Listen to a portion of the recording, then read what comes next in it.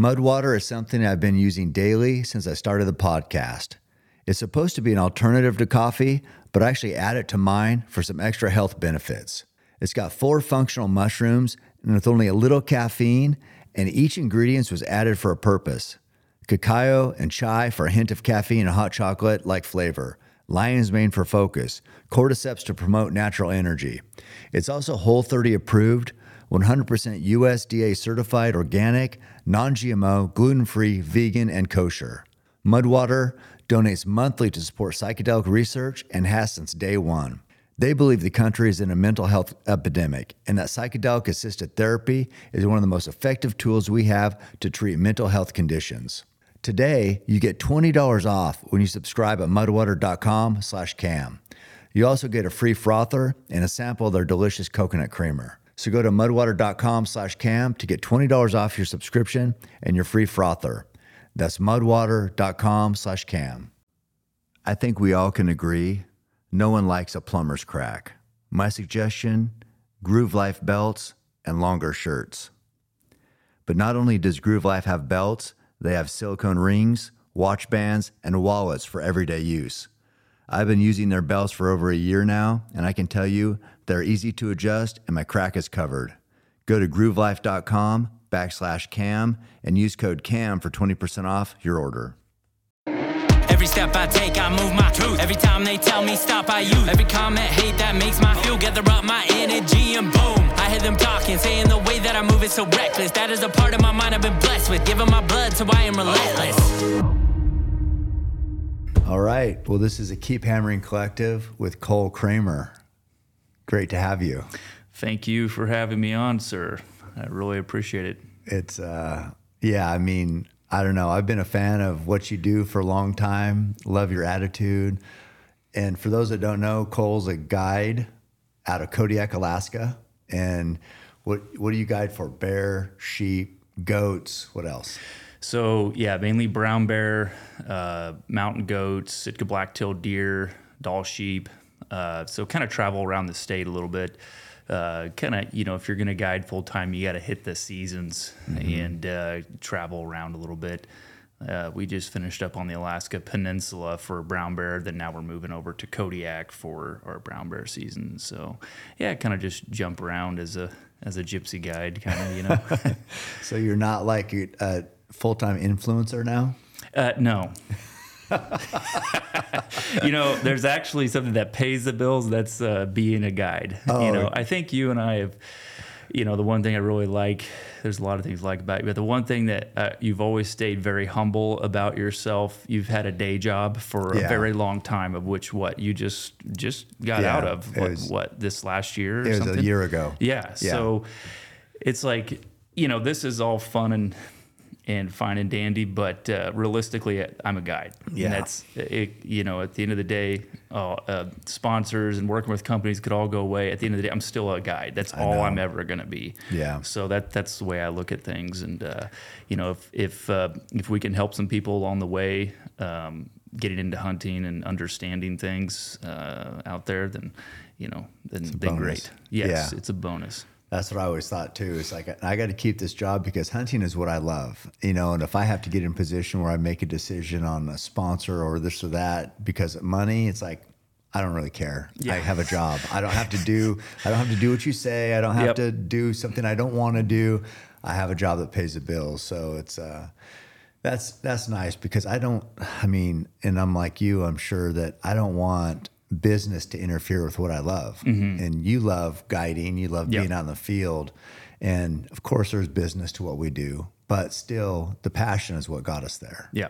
And 100%. Yeah. It's, guiding and taking people out hunting has kind of been my thing ever since I was a kid. I always really enjoyed doing it. Sure, I love hunting for myself, but it's kind of a weird feeling when I'm the one pulling back the bow or pulling the trigger on the gun. It's almost kind of a weird feeling, like I almost feel selfish, because I'm like, oh man, someone else could have had this pretty cool experience. But I realize it's also helped me become a better guide because there's a lot of guides who don't take the time to go hunting for themselves.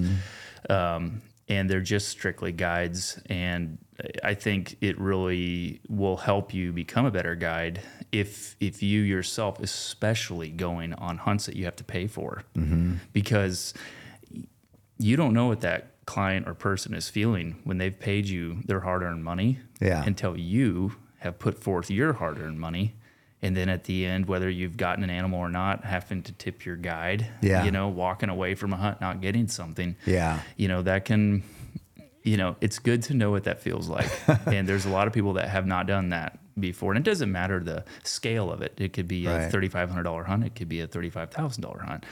But it's nice to know both sides of that for a guide. That's for sure. I think it's the crux of any hunt is that decision in the red zone when you're getting ready to shoot. And I think it's important because you can get somebody there or somebody can get there, but until you're actually sending that arrow or that bullet, there's a lot of decisions up to that point, but like the decisions right then, I think you can learn from as a guide when you're doing it. You know what I mean? Because it's like, that's such a critical time. So if you know, because you've done it yourself many times and you've been as you said, a paying client, so you know how that kind of pressure feels. I agree. I think it has to help. I think a guide who never kills or is never in that situation where they're paying for it, I think it's like they're a step below where you are because you know what those emotions are like. You know everything, because we're humans. We got so many things that come in our head, in and out, weigh on us, different things. And it's like, I love your approach about still hunting, still going on hunts, but in with the goal of helping your job as a guide. I think it's important. Yeah, it's really, really easy for a guide to get worked up with this hunter for not being able to make the shot or get ready, and not take the shot. And they sit there and kind of badmouth the hunter. And years ago, especially with archery, because I've specialized in archery for many years because I grew up shooting a bow and if you don't know archery, then you just get someone within 100 yards. You're like, okay, well, there it is. Take your shot. Yeah. And it's like, oh no. Whereas like a true bow hunter will understand that we could be at 10 yards or 5 yards. I've had guys full drawn on a bear at 5 yards and not get a shot. And you've got to have the willingness to let down and not take a bad shot. Right. It's not worth it. Not worth wounding an animal. Yeah. So it's just one of those things. But to also have some sympathy for a guy who I didn't feel comfortable with the shot, because I've been in those situations too where a guy's yelling at me to shoot. And I'm like, man, I didn't feel comfortable with the shot, and I don't want to wound this thing. It doesn't matter with a bow or a rifle. Right. It's the same thing. Yeah. You want to make a good ethical shot, or at least in my eyes, and I know in your eyes too. And so I found it really pretty funny. A few years back, I went down to a little shooting clinic that this ranch, FTW in Texas, put on. And at the end of it, they put us through like a stress course, and it was all outfitters. Okay. There was like 15 of us guides there. Yeah. Okay. And these are seasoned, older outfitters from the U.S., but also Europe, Africa, several places. It was right before Dallas Safari Club. Right. So it was like an invite thing. And at the end, they said, okay, so here's the deal. You're going to shoot at a target at 150 or 200 yards. We'll tell you the target, and then you'll have 10 seconds to engage this next target. It would be like a fleeing animal. It's wounded or you missed. Right. And you'd have to hit the other target. And they said, and we're going to pressure you. And they're like, okay, yep. Okay, we know what's coming. Right. And almost every single one of those guys, they said, okay, time starts when you shoot. Boom. Hurry up, shoot, reload, hurry. And almost every single one of those guys stopped what they were doing, looked back and said, hey, man, shut up. and they all, it's like, well, you lose. Yeah. They literally do the same thing to their client, but then when it happened to them, they failed. So it's like, hey, if you don't understand what it's like no one likes being yelled at. So you got to know how to diffuse those situations and or talk to her. It's okay, reload. Let's get ready for another shot just in case. And so it's always very interesting. in those situations, how people bet. react, and having a little sympathy for someone who's, worked up. Because that's the other thing, especially being around bears, you just never really know how you're going to react. Right. You have been around a lot of bears, and you know how you react. Most people never know that feeling. Yeah. And until it's that time. And I've seen some guys that I've judged that first, judge the cover of this guy's probably not going to hold it together. Right. And then that guy did great. And then the next guy, you thought, yeah, he'll do great. And that guy freaked out, So, Yeah. but that's just part of it. It's part of our job to be able to calm those guys and to do that. And, what I was going to say earlier is, years back, with bow hunting, there was a lot of failure that we went through, whether it be with setups, not knowing the types of setups that would be best for large brown bears, and things just happened, like weird circumstances, not good penetration or bears reacting differently. And but I always just kind of put it on I'm like, well, we got him in there. Yeah, It's his fault. Yeah. And, Shot opportunity, 100%. Yep. His fault. Then I thought, this really isn't the right way to go about this. I mean, I felt like, because the other thing is being a young guide, because I started when I was 19, and in my, Are you 25 now? do you not see this gray hair? Now, I dye this, just so you know, just to look more, mature. Oh, right. But yeah, so in my early 20s, these guys, I would just say it's their fault. And I didn't want to step on their toes by trying to remind them steps. And I thought, after all, lots of failure and some, close calls on things, it was, I thought, I'm just going to address this and try to work on myself and to address it right off the bat and say, I just want to tell you, I'm going to remind you of some things, and if there's some things that you would like to hear to remind you, please let me know throughout the hunt, because it will help. And I don't want you to think that you don't know this. I'm just trying to remind you these steps, because in these high stakes situations, people will forget, because I know I have forgotten as a hunter, as a bow hunter, and we go, dang it. And with a large animal in front of you at 5-10 yards, I've seen some interesting things with humans happen, and you have to learn how to break them out of that. Like, and what keep would the them, reminders be? Just keeping them like in their steps of draw, because most of the times when a bear would be getting ready to come out of the brush, I'm paying attention. I'm having them down low behind a bush or on the side of the bush, and in order for the bear not to see the movement, I would say, okay, get ready to draw, and so they would draw, and I just remind them about your anchor point, watch your bubble, like all those little steps. And if they had something like, tell me don't punch it, just focus, pick a hair. Those big animals, as you know, I mean, it doesn't matter probably with elk, moose, bear, large animals. It's almost like your brain is just like, just put the pins on it, Right. But a lot of guys will shoot high, or something of that nature, and they kind of just forget. Yeah. And a lot of people will say, I don't even know. I just put the pins on them. I had a guy one time bear at 5 yards, 5, 6 yards. Okay, maybe I was exaggerating, 6 yards. It came out of the water. It was perfectly broadside at 6 yards, very large bear.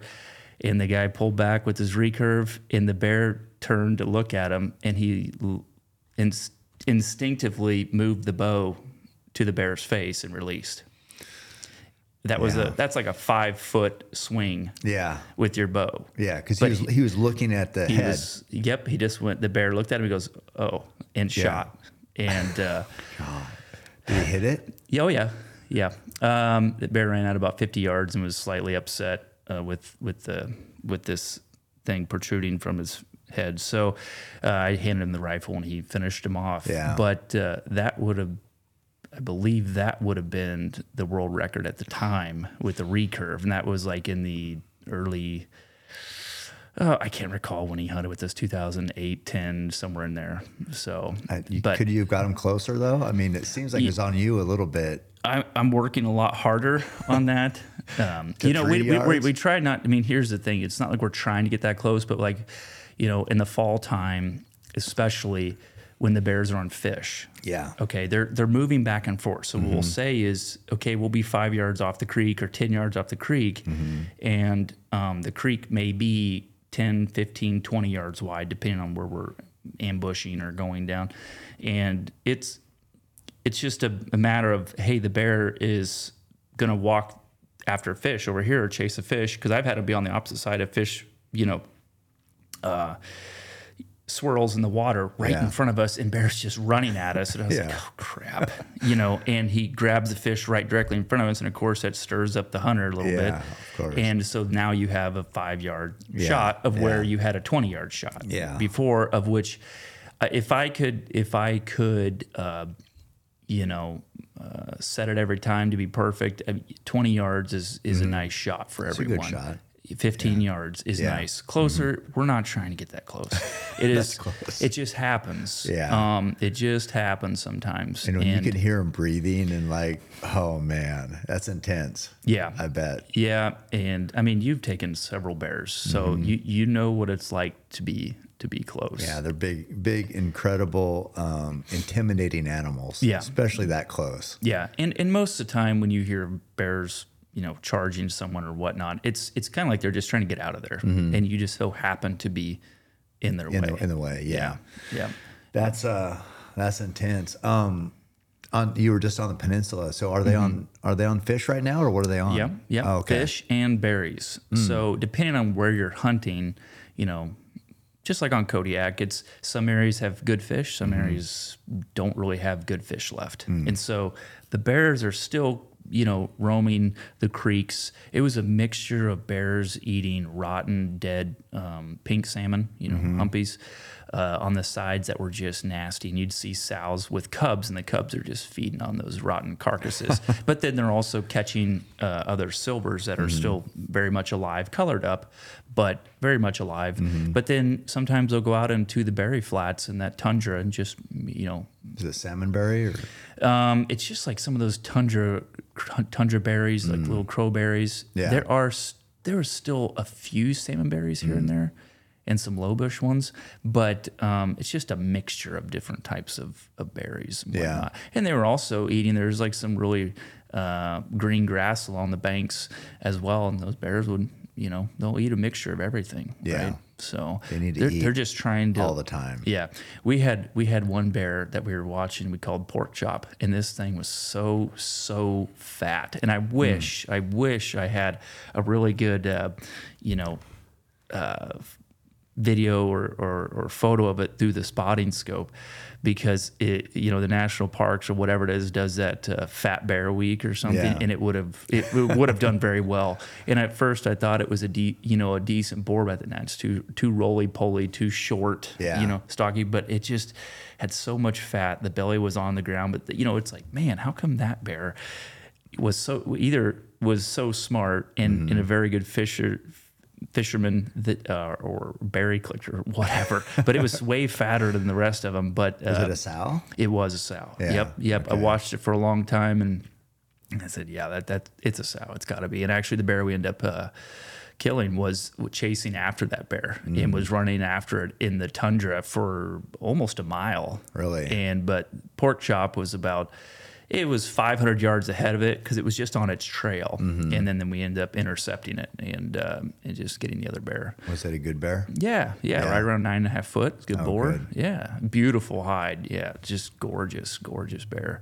So yeah, we were pretty excited, and weather was pretty brutal on us there for a while. But really, yeah, we're it's the Alaska Peninsula. It's just, I mean, when you look at I'm looking at my Garmin InReach weather, and it says like clear skies, northwest winds, nice, and it's still raining and blowing, snowing every day. Yeah. But that's just the way it is when you're down there and you have the ocean. When you're on the ocean, both sides of the peninsula is hitting you. That's rough. The weather changes constantly. Yeah. And it's kind of funny because the hunter's like, if it clears up, oh, you think it'll be good today? It's like, man, I'm not gonna lie to you. I mean, it could change in 5-10 minutes. I don't really know. We moved another guide into my camp afterwards, and he got stuck in there multiple days after they killed a bear, just due to the wrong winds and fog and rain. And did they land on the beach there? Or? Nope, just a super cub way up in a valley. Oh, okay. Yeah, gotcha. Yeah, it's kind of, we don't have a lot of spots that are like easy to get into. It's pretty advanced super cub flying. So like Tundra tires? Yep. Yeah. Big 35s guys are running, and it's like one of those things that the weather's perfect, easy. Yeah. But if it starts going the other way, you got to know what you're doing. Otherwise it can turn south real quickly. And I bet. The hunters, and my hunter was great and everything, but his buddy was out there and they had a big business deal with this week, I think today. And hey, could you talk with the outfitter to make sure he gets them out, like kind of quicker to make sure? And I said, and I just called him and said, hey man, I'm just going to break it down for you. We don't pressure the pilots. Yeah. I've had, several pilot friends, including my uncle, die in plane crashes.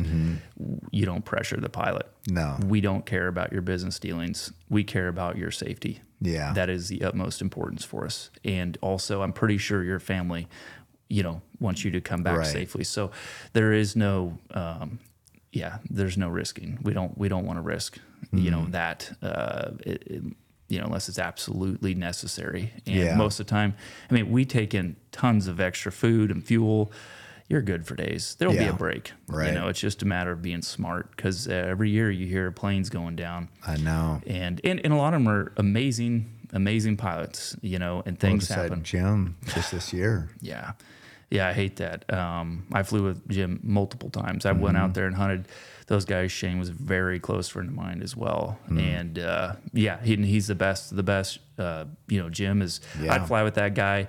If he would have balled that plane up and walked away from it, I'd hop right in a plane with him right after that. That guy's an amazing pilot, an amazing family. And my heart goes out to those guys. That's terrible. Yep. But it's just, Alaska is there's a lot of things that can happen on the ground or in the air, and that's just as with your buddy Roy. That's just, it's a very unfortunate thing, and you just got to try to be as safe as you can out there. But there's still risk, no matter what you're doing. There's always risk. But my thing is, and I think we're probably on the same page, is our families don't want to see us go, and probably in such a way, but I worry more, and I would be way more upset dying in a car crash with some 17-year-old girl texting and running into me, running me over while I'm on a run or something, that than bear eating me or falling off the mountain or plane crash. At least I'm doing something that I absolutely love. It's just the unfortunate thing is your family, that you leave behind. But yeah, I worry more in town. Yeah, me too. That's what I have way more worries about. Me too. The uncontrollable in town. Yeah, because at least being out in the wild, yes, there's risks. We're well aware of them, and it's not like you're in control, but you're more at peace out there. Yeah, and you feel like if it happens out there, that's what you signed up for. If it happens in town doing something, it's like, God, you're just a pawn, basically. You have no control over it. Yeah. Yep. I think we all hope to someday be, just sitting there on an easy chair with grandkids or great grandkids and telling stories of hunting adventures. Yeah. That is the ultimate goal, and to, pass gracefully and without horrible suffering. Yeah. Yeah. Doesn't always work that way. What happened to your uncle? So my uncle, Robin Starrett, he was in the Coast Guard, flew, I think, 25 years in the Coast Guard, lieutenant commander, flew H-60s, essentially like a Black Hawk, but they call him a Jayhawk. And so he did that and retired, and then he was flying fixed wing flying to Navajo, and actually ended up having a catastrophic failure after takeoff in really bad weather in January, right after takeoff, fully loaded with stuff, and just, right off the end of the Kodiak runway. Very unfortunate deal. But he was a huge influence in my life. He's the reason why I went up to Alaska. When my parents divorced when I was 11, my uncle, wanted to get us out of there, and just my mom was actually moving from Kansas to Missouri to our new home, and thought, I'm gonna bring the kids up, get them out of that situation while she's moving, and brought us up to Alaska. Fishing for 2 weeks solid. It was just unbelievable. Freaking believable. And of course, it was like during like pink salmon season. Oh, so it's like every cast you're catching fish. And I was a kid that caught bluegill, bass, crappie, that are just little things. Yeah. And I freaked out if I caught a, 2 pound bass. Yeah. And so like for catching 5 to 10 pound pink salmon. Yeah. I mean, it just blew me away. I'm like, well, I'm coming back here. And I was 11 at the time. And I'd already been pretty, I would say, I was always a young entrepreneur of like, I need to make money. How do I do this? I'll shovel driveways, snow in the wintertime, mow lawns. I loved mowing and vacuuming. For some reason, I like vacuuming in the house because it was like mowing. I could mow. Indoor mowing. Indoor mowing. I could do lines. And I think I was like ADD. Luckily, my parents never gave me any meds. Yeah. But like, I say luckily, that maybe it wasn't lucky for them. But like, I think doing those things kept my mind. Yeah. Mind numbing. Right. Okay, shoveling. Yeah. Shoveling snow. Pretty straightforward. Yeah, pretty straightforward. I like digging holes in the backyard. I just go dig a hole. Yeah. And shooting my bow. Don't overthink it. No. And but when I got back from Alaska, I was like, okay, I have to go back. And they're like, well, that's pretty expensive, And I was like, okay, well, what do I need to do? And they're like, well, you just, it's just hard to, you got to work, I guess, or do your chores. And I was like, okay, so all my chore money, all my work money, birthdays, Christmas, all needs to go to Alaska Fund. And so that's where that went.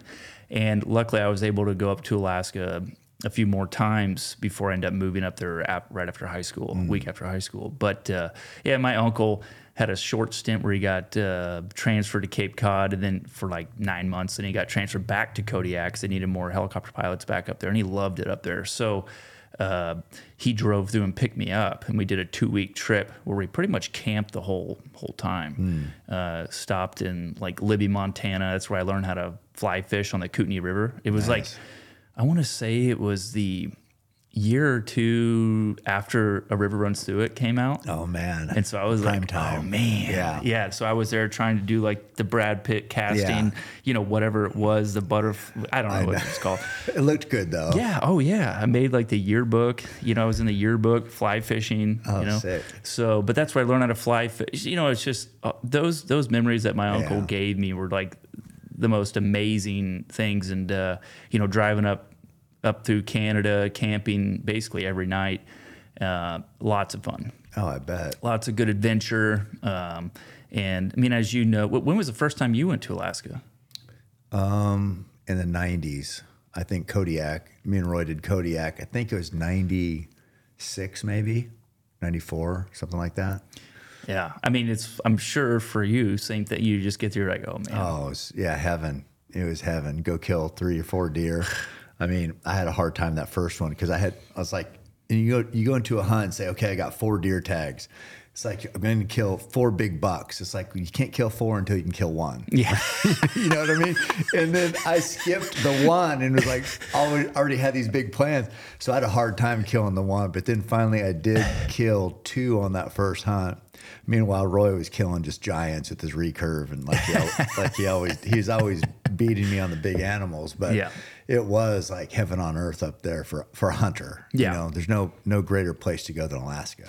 It's just it's big and grand. It's the grandiose just views, and when you get out there and that plane leaves. Yeah.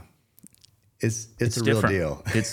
Every step is crucial. Yeah. And you got to you got to know what you're doing. Yeah. And it's just one of those things, and it can imprint your soul, or you'll give you major anxiety and you'll never come back. Either love it or hate it. Yeah. I mean, it's either this is everything I've ever wanted to do, or it's just too much for some people. There's some people that it's too much, and it happens even on guided hunts. Yeah. I've had a handful of guys over the years that just said, this isn't what I signed up for. And it's like, what do you mean?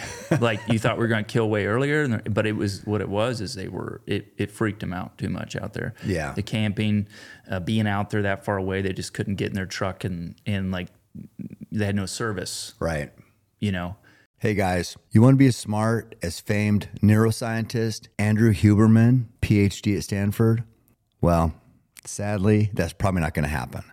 But I did find something that can help, and that's HVMN Ketone IQ. I actually downed one right before reading this, so if I sound decent, it's probably why.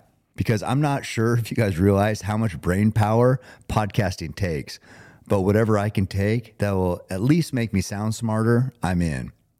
Ketone IQ is a clean energy boost without sugar or caffeine. Ketone IQ increases your blood ketones. I'm not on a keto diet, but by taking Ketone IQ, I can achieve the desired focus and energy for explosive workouts that ketones typically provide to those in ketosis. You can find Ketone IQ at your local Sprouts or online at hvmn.com. Use code CAM for 20% off your first order. Today's podcast sponsor is Santa Cruz Medicinals, and it's a company I'm proud to talk about because I've been using their CBD products for years. We use a CBD beef tallow to cook our elk steaks, and their CBD cream is one of the best things I've used post-run to help ease the pain in my muscles. They make an array of potent CBD formulas. To be effective, CBD has to be dosed properly, and Santa Cruz Medicinals has those potent dosages.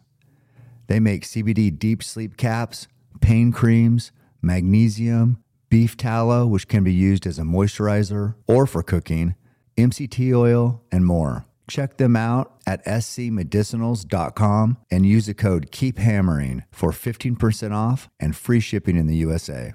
Hey guys, looking to take your wellness to the next level? Blokes can help you. They are a modern health optimization service for men that is devoted to your physical, sexual, and mental health. From the convenience of your home, Blokes helps you test your hormones, consult with a board-certified clinician about your results, and receive a personalized plan and treatment specifically for you. Blokes' mission is to optimize men from the inside out. Patients come to them feeling old, tired, overweight, and like things aren't what they used to be. Blokes wants to help get that pep back in their step. Blokes improves men's lives by optimizing their hormones, the most essential chemical messengers in the body. Blokes is going to send someone to my house to draw my blood. No appointment was required, and I'm really excited to be partnering with them so I can keep hammering for another day. They're offering you guys 20% off labs if you use code CAM at blokes.co/CAM. And so it freaks people out. Yeah. And even to this day, there's, I mean, not that ever goes away. It's been like that way forever. But in terms of, my goals are to get people out there, have a great hunt, but also the big one is for people to detach. Yeah. Put your freaking phone down, man. Mm-hmm. You don't have service out here. Yeah. And for a business standpoint and for family, mainly family and safety, like your inReach is it's nice to be able to touch base, let your wife know, your kids know we're okay. Yeah. Things of that nature. If you have to, fine, check in with business. But man, you don't have to be like texting all your buddies, giving updates every moment of every, because it's different when you're hunting somewhere and you've got service and this and that and the other, whatever, or it's like a pretty boring, dull hunt. But man, it's really, I really enjoy watching people detach for 10 days, 15 days. Yeah. And you just see the new spark in their eyes of, hey man, every day we're just getting up, we're making coffee in the morning, We're making breakfast. We're getting up on the hill. It's a simple life out here. It's pure. It's very pure. Yeah. And we're watching the animals. We've got nothing but time, and it's really, really cool to see that. When you went on that Black Rifle podcast with those guys, and you got to hear Evan and all those guys' bear hunt story, but like that was actually really cool to see those guys who were obviously very content, rich people that do lots of content. And so to watch them finally detach and not check their phone, I don't have service, I can't look at Instagram or something, and I love those guys. But like finally after about 4 or 5 days, okay, that's gone.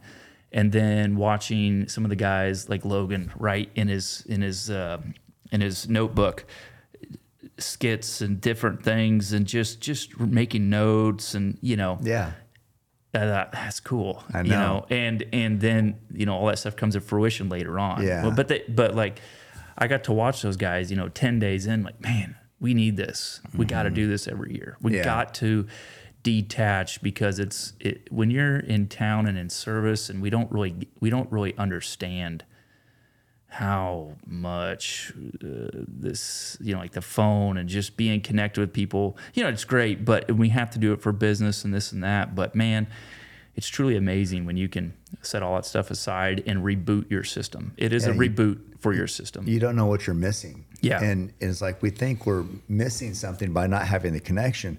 You're actually missing something by not having the connection with the land and the animals and yourself, basically. Yep. And that's a real connection. This stuff is like anybody has this. Yeah.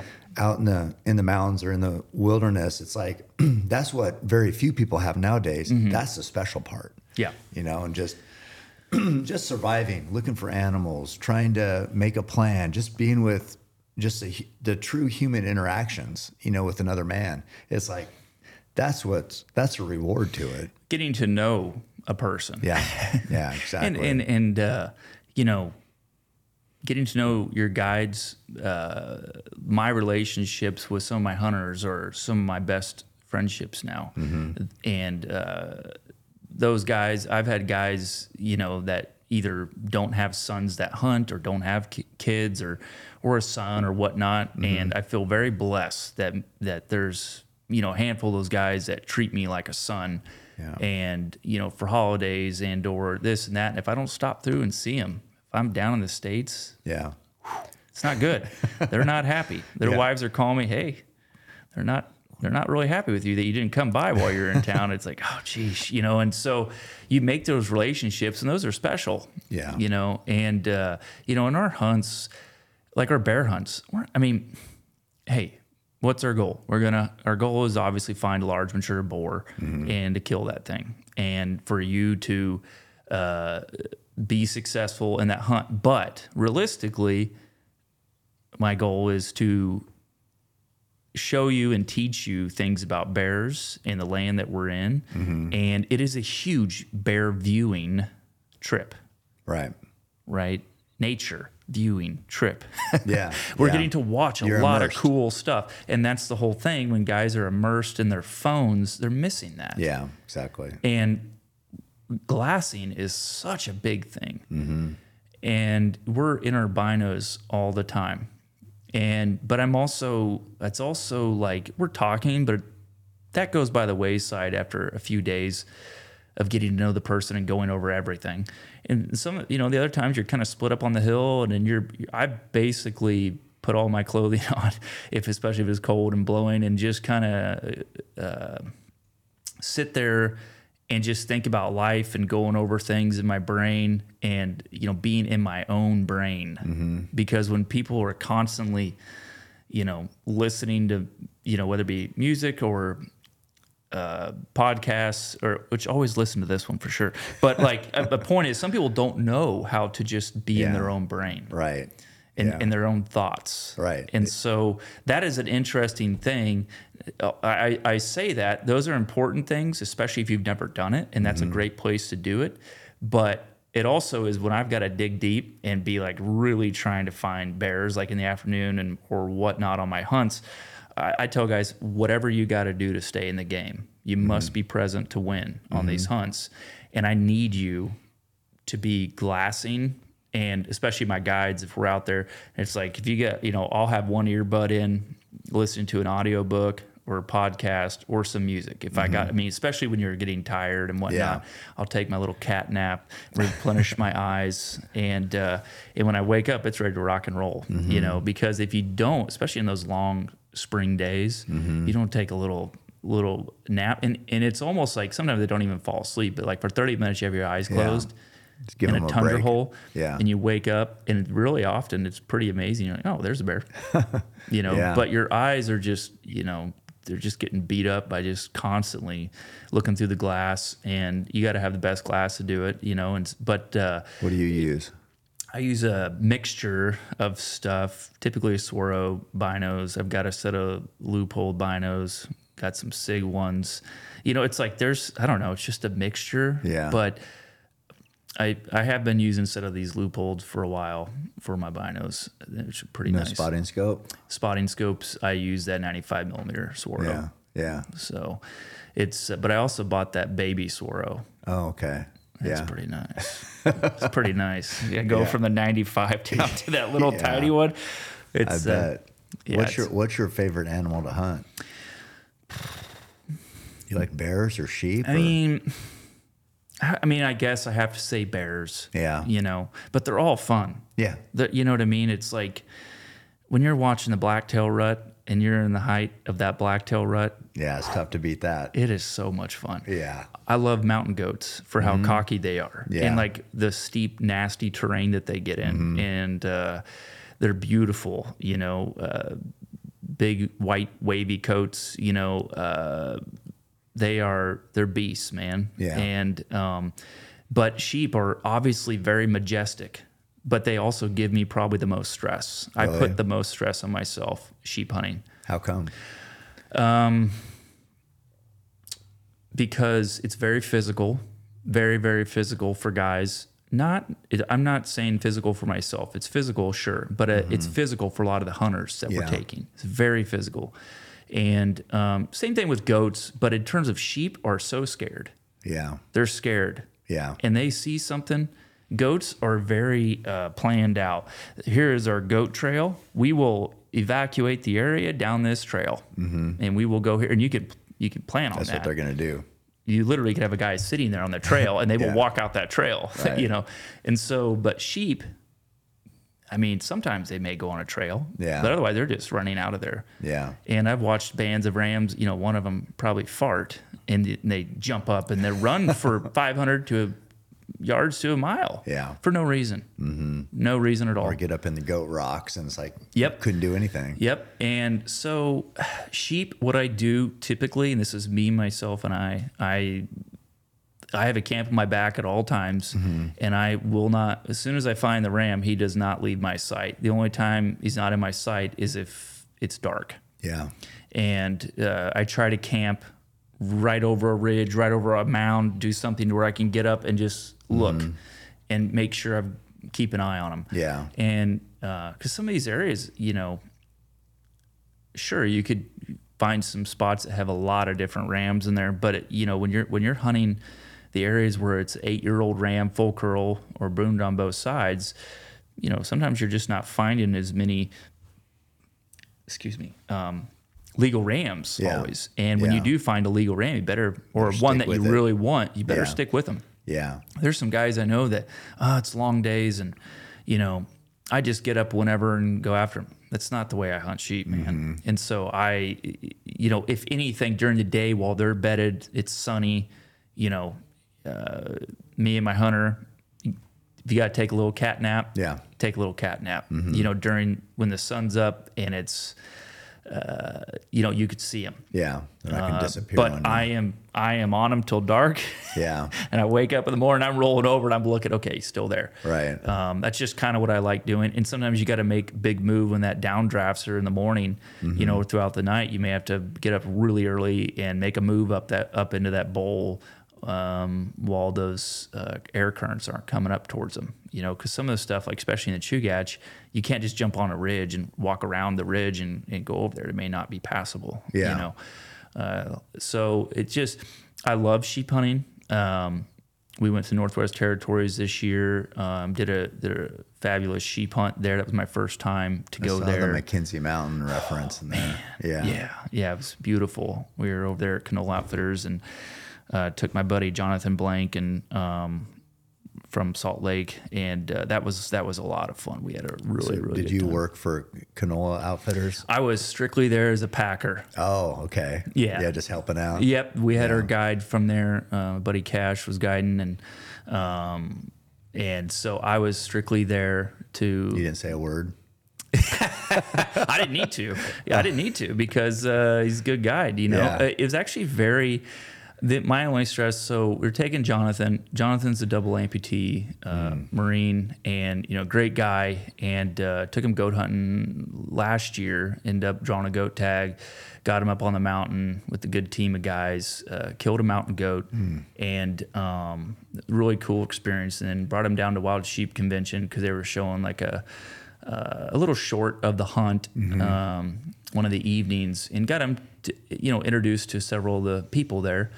And there was a really great, generous family there that said, you should probably go sheep hunting. And they came to me and said, we'd like to donate our sheep hunt to him. Whoa. And I mean, it floored me. I was in tears first thing in the morning when the guy's daughter came up and told me about that. And so Saturday night banquet, you got over 1,000 people in the room. They had Jonathan come up there, and Gray Thornton, the president, said, well, you ready to go sheep hunting? And so it was really cool and really neat, emotional time. And we went up there end of August this year and got him up there. And first day, able to get him a giant mountain caribou. Wow. And then the second day, ended up shooting a ram, and we were out of there the third day. I mean, it happened so fast for us. That's incredible. Because we got into camp, and there were guys that had been in there 10 days. And so I had John on the on my pack I built, and we're just kind of doing a few warm-up things on the runway, and these guys get in, and they're kind of like, what is this? How much does he weigh?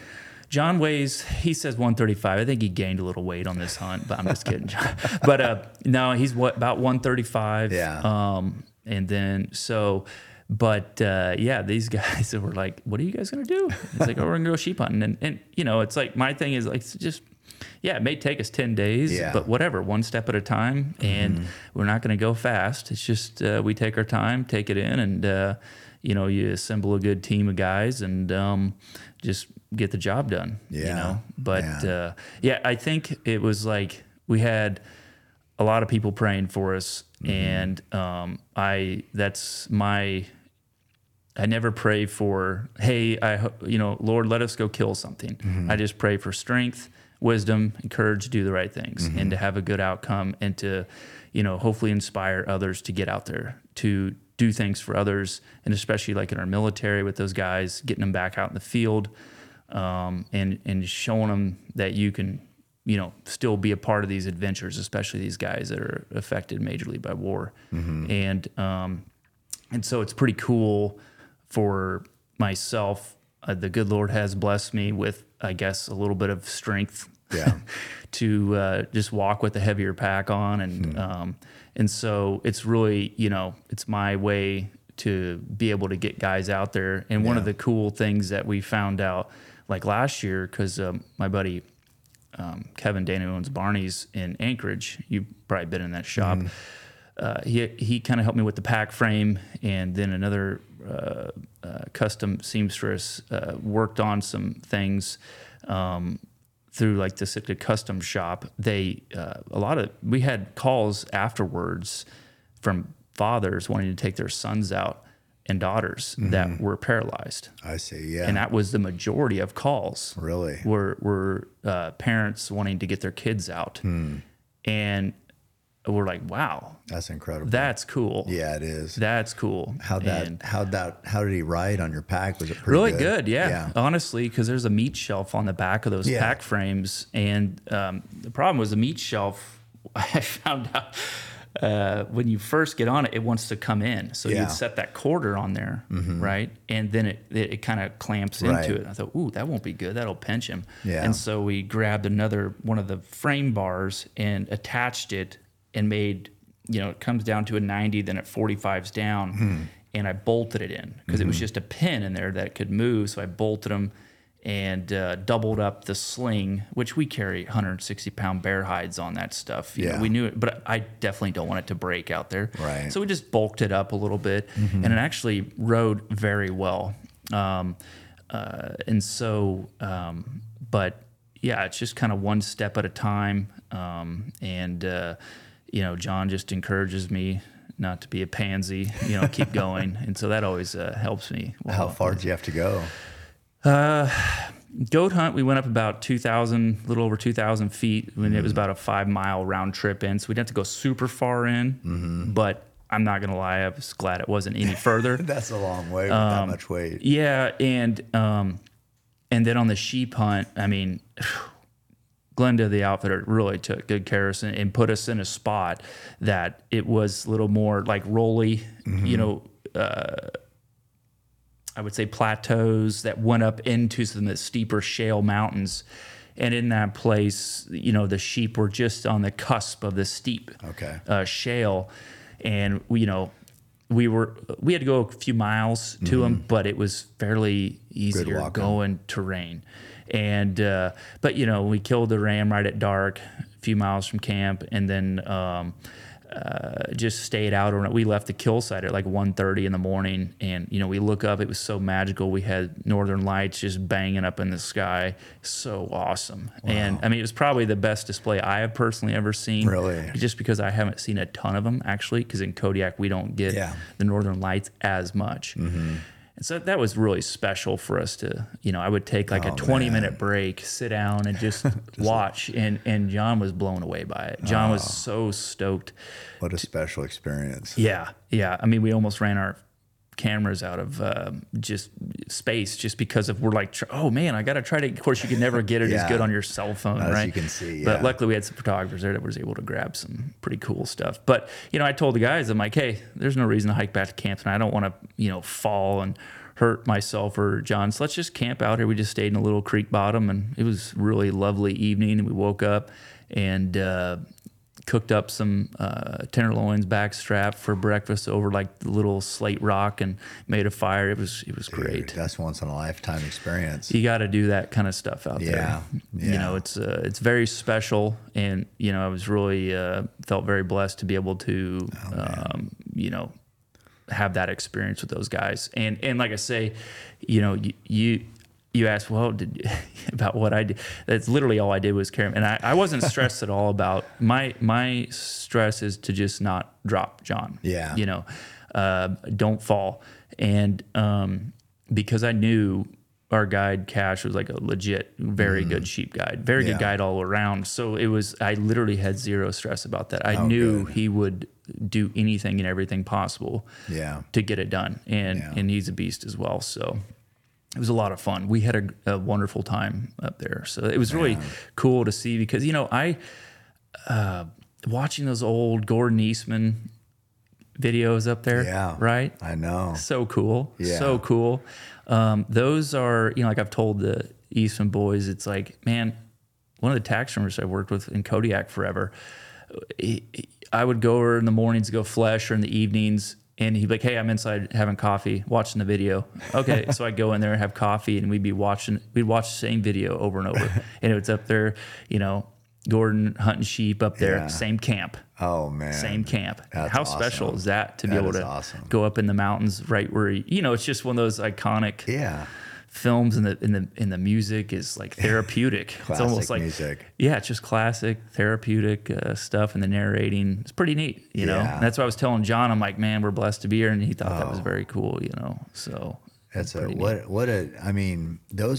is a once in a lifetime experience to have all those things come together on a hunt and have it all work out like that with the big caribou, a ram, you being there with the Northern Lights, just the whole staying out. It's just like, it was scripted. It couldn't have went any better. And you're out of there in 3 days. That's unbelievable. I think we were home. We were out of there, or we were at least back in camp before the other hunters even were home. Oh, God. I honestly think we had so many prayers going up that it was like God was like, all right, we got to get these guys done. This is a little bit much. I mean, a pastor of our church there in Kodiak was like, I was traveling, I told my dad, and my dad had his church praying for you, and then all these other people I knew of it, and I was like, wow, like I find this out afterwards. I'm like, no wonder we got this done. Yeah, a lot of powers. Yeah. Power of prayer is very, very. It's very impressive. I will say that. Man, well, that sounds like a great trip. Good job on being part of that. Well, I was just, like I say, fortunate to be able to be a part of those things. And, the big thing is getting guys like John out into the field, because, like I say, otherwise they don't get to do it. And the thing is, those kind of guys are extreme people. Mm-hmm. They did an extreme job, and they loved that extreme job. Mm-hmm. And after, being hurt or wounded or whatever you want to call it, I mean,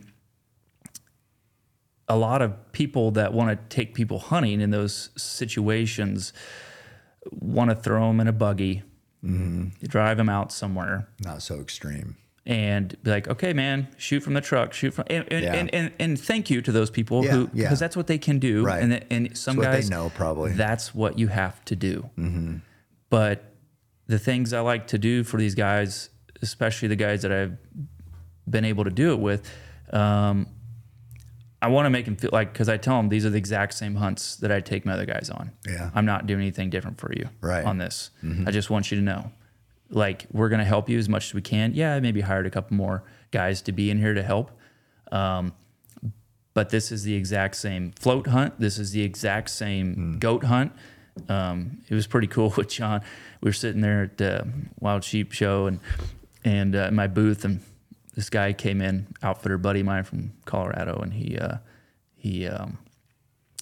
said, "Hey, nice to meet you, John." And he goes, "Oh, you got a goat, I see." "Yeah, there's a picture on there." "Cool." He goes, "Yeah, I hunted it." I said, "Yeah, Russ hunted goat's meat last year too." "Oh, really?" Russ said, "Man, I went into a really crappy spot. God, it was trash. God, I hated it. I was stuck in there, man, and blah, blah, blah. It hurt, I was hurting my ankles, hurting my feet, all this stuff. It was horrendous."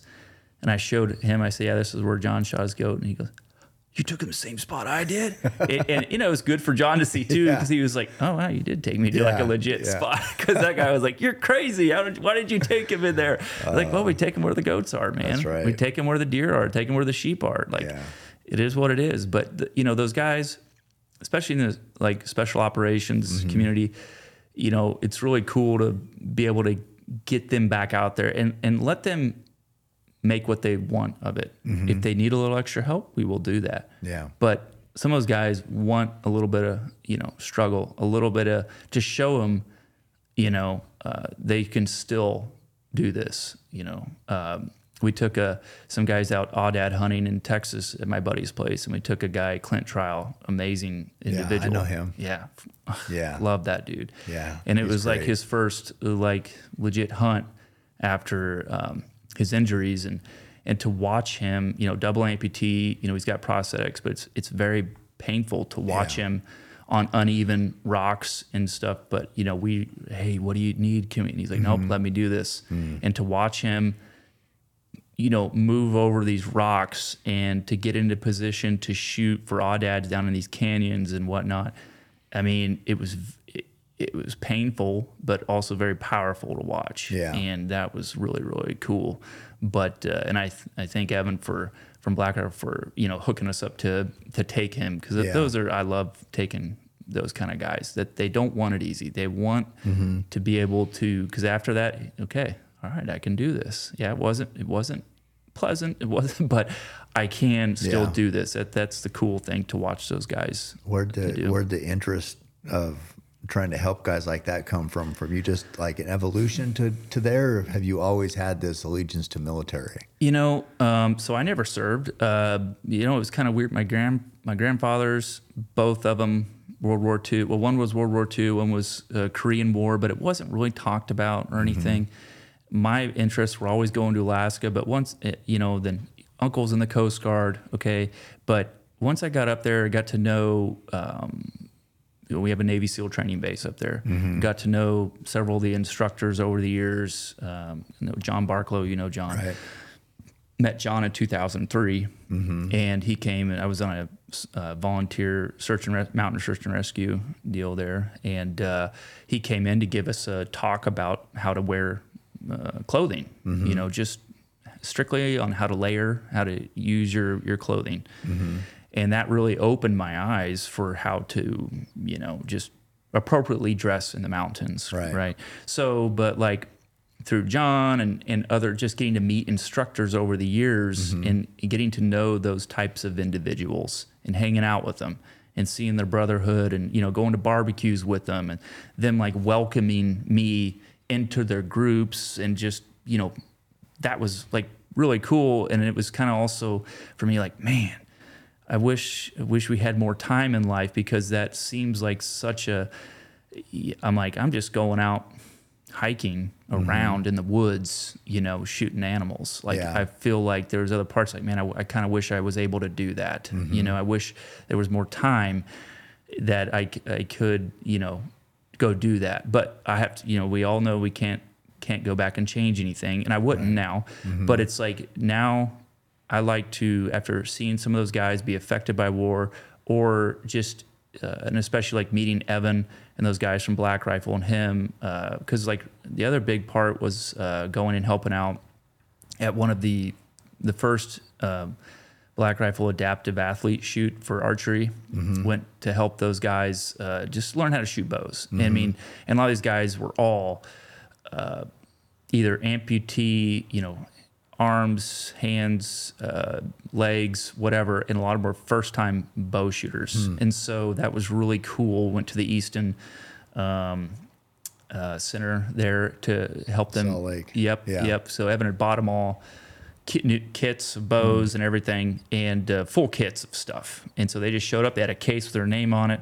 And so we were just teaching guys. And a lot of stuff, like some of these guys, okay, they're missing a leg, and you're thinking, okay, they got hands, they should be able to do this. Well, IED would blow up in lots of fragments in their hands, so they can't feel their hands. So some of the guys couldn't really feel their trigger fingers.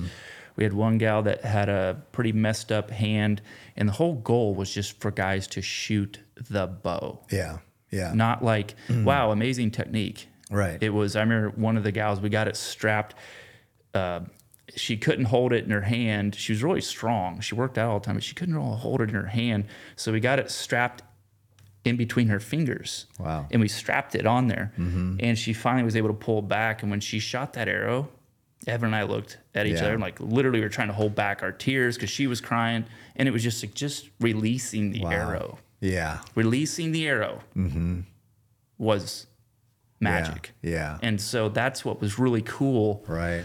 To see all those guys. There's a handful that could shoot their bows pretty good already, but you got another guy sitting there with the mouth tab, shooting and all this stuff. And it's like that, to me, being around that community of people was like, okay, this is what I want to do. I need to be able to do this each year, and that's important. Yeah, it's just, but like getting to know a bunch of those guys over the years has been a really neat experience for me. So, my other like passion is for like kids, that's the next big thing is I know it's harder because it's Alaska, right? And you can't just send a bunch of kids up on a jet to Alaska. Yeah. But if there was something, where had a chaperone come up with some, teenage kids or something that don't have as much hunting mentors, right? And to get them out there, because that was me. My parents didn't hunt. No one in my family hunted.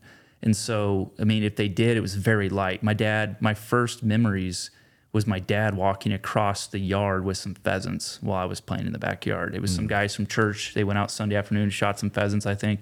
And they're walking across the yard, and I just remember thinking, I want to do that. And I was 4. My mom would tell, you were 4 when that happened. And that was my earliest memory. It imprinted upon me. And so it's kind of one of those things that, but what I was going to say is that those my dad stopped hunting immediately after that because and I blame my sister because my mom got pregnant. And my dad sold his guns, the bass boat, all that stuff, and because they're doing an addition on the house. And my dad, I think, just socially hunted with friends, bird hunted in Kansas, so it wasn't like his passion, but I wanted to do it. Yeah. Because number one, you want to do things your dad does, and I thought, wow, that's cool. That's what adults do. Yeah. But then it all went away. Why I wanted to continue to do it, I don't know. But thank God, when my parents did, after they split up, we moved up to Kansas City, Lisa, Missouri, actually, and some folks through our church introduced me to an old timer that kind of led me along and got me into hunting. And he's like, yeah, if you go get your hunter safety course, then we'll take you out deer hunting. And so, done. Went out and got the hunter safety course. Kill a buck. And first season, it's kind of one of those divine things. It was kind of, I say divine thing. I was a little impatient sitting at my tree. You're just sitting at a tree, and it's at a tree in the Ozarks of Missouri. It's World War II out there. Pow, pow, pow, pow, pow. You're hearing all these gunshots going on. And I got a little bit antsy, got up towards the end of the evening, walked over towards Glenn's tree, because I thought maybe I'll push deer towards him along the creek bottom. And I got over there. Well, he was gone. And all of a sudden, pow, right over next to my tree. And I was like, well, that's weird. So several hundred yards back, I go walking over there, and there's Glenn at my tree. And there was a dead doe on the ground.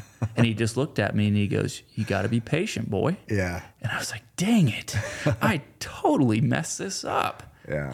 Dang it. If I only had patience, I would have shot it. Because it is brown, it's down. Yeah. We do not care about horns, nothing. Right. It is deer tag. Can't eat the horns, I heard. Can't eat the horns. So the next morning, all right, we'll go sit over here at this other tree. Well, first light, heard some limbs breaking, and out pops this deer. And I was like, okay, wow, I think it's a buck. And open sight, 30-30, pow, shoot him at 60 yards. And, got over there, pulled him next to my tree, waited for a while, waited for old man Glenn to get over there. Nothing. I run over to his tree. He's gone. I go up there, and he's just sitting up there. We passed each other somewhere in the brush, and he's up there gutting my deer, and he wouldn't even talk to me. And I was like, oh, man, did I mess up? And he just looked up. He goes, no, you did real good. You did real good. And I was like, okay. I just didn't know, how reactions should be, right. And we end up putting the back of the truck, go to church, show all these people. Everyone's like, wow, oh, man, that's a big deer. End up being a 151-inch buck. Whoa. By far the largest deer down in that country. It was like, 6-year-old buck in the Ozarks. Wow. Of which, how it got through that minefield of hunters right. for and that many years. That many bullets? No clue. But and they told me, several people were like, hey, you should probably mount this thing. And so I called my mom. I was like, hey, Mom, they say I should mount this deer. And she's like, well, son, we can't afford that. And I thought, okay. And I didn't argue. I just said, sorry, guys, we can't mount it. And they were just like, are you sure? Because, otherwise we got to take the cape or not, And so I said, sorry, I can't. So my dad, for Christmas, helped make me a plaque to put the horns on and stuff like that. It was really nice. Still got it. It was a really cool little wood plaque. That was my first buck, 150-inch whitetail. Still have not killed one bigger. Really? So, yeah. Yep. So even down there at the Yeti Ranch in Texas? I didn't actually. I never. I went down there, but we weren't deer hunting. Oh. We were just shooting pigs and stuff like that. Yeah. Is that down? What is that? Because I think it's right by where I hunt. Oh, really? Yeah, because I was hunting. What is there? Is the Paloma Ranch or something like that? GK Paloma. Yeah. But I think Yeti, from what I heard, they might be buying it. Oh, your place? Yeah. Well, yeah, they got to let you go, right? So the hunter. I'm done. But I killed that big whitetail back there. That chicken is what it's called. But he had the white on him. Oh, wow. And that was on GK. But then this year I was down there, and there was this big buck that were calling Prince. Supposedly he's only 5 or whatever. But he's like... Yeah, he's off limits because they had this agreement with Yeti and GK.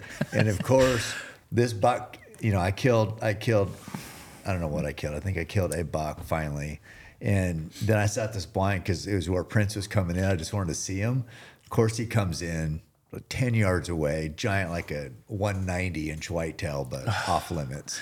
That's the way it goes. It just sits there looking at you, hanging out. That's just, it's kind of the way that that happens. So you've never been able to hunt down there? Not for deer? Not for deer. I've hunted at a friend's place in down there by Carrizo Springs and whatnot a couple of times, like for cold deer. Yeah. But I mainly just, it's like, we're mainly bow hunting and it just doesn't quite work out, or we're looking for this certain 8-point or 9-point or something of that nature. And I maybe shot one in the high fence one time that their ranch manager was like, hey, we need this one out there. But I didn't, no offense, I didn't count that one. So, but I mean, that one was probably a little bit bigger than that 150. But like I say, I'm not going to, personally going to. Well, 150 is a big whitetail. Yeah. Especially open sight 30-30. Open sight 30-30, man. It's a hell of a shot. Yeah. I mean, but that's what we always shot with. Mm-hmm. And I remember when I bought, I thought, okay, I saved my money and I bought a Bushnell scope and put it on there. 4-power. Yeah, or maybe a 3 to 9 or something. Yeah. And I mean, I was like, sniper. I know. I'm a sniper. I know. I am a sniper now. Sick. Yeah. So much better. Well, because you hunting up here in Oregon for blacktails, it is super thick, right? Yeah. I mean, we hunt the logging unit, so you can have longer shots. But my first deer or first rifle was a Model 99 300 Savage. Oh, really? Yeah. Nice. So it was lever action. Yep. But had a Bushnell banner on it. Yep. Bushnell banner. I know, those worked. Yeah, man. I think I put that on my first long range rifle I bought.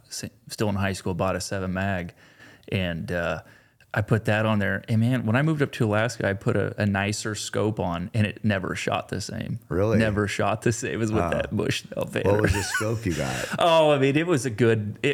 I think I bought a used Leupold or something, which I have tons of Leupold. I love Leupold scopes. It's all I shoot. But it was like one I bought at a pawn shop. Probably dropped. Probably. Yeah, I need to send it back. They'd probably redo it or give me a new one. But I thought, no, this is like the history, The gold ring, dude. Yeah.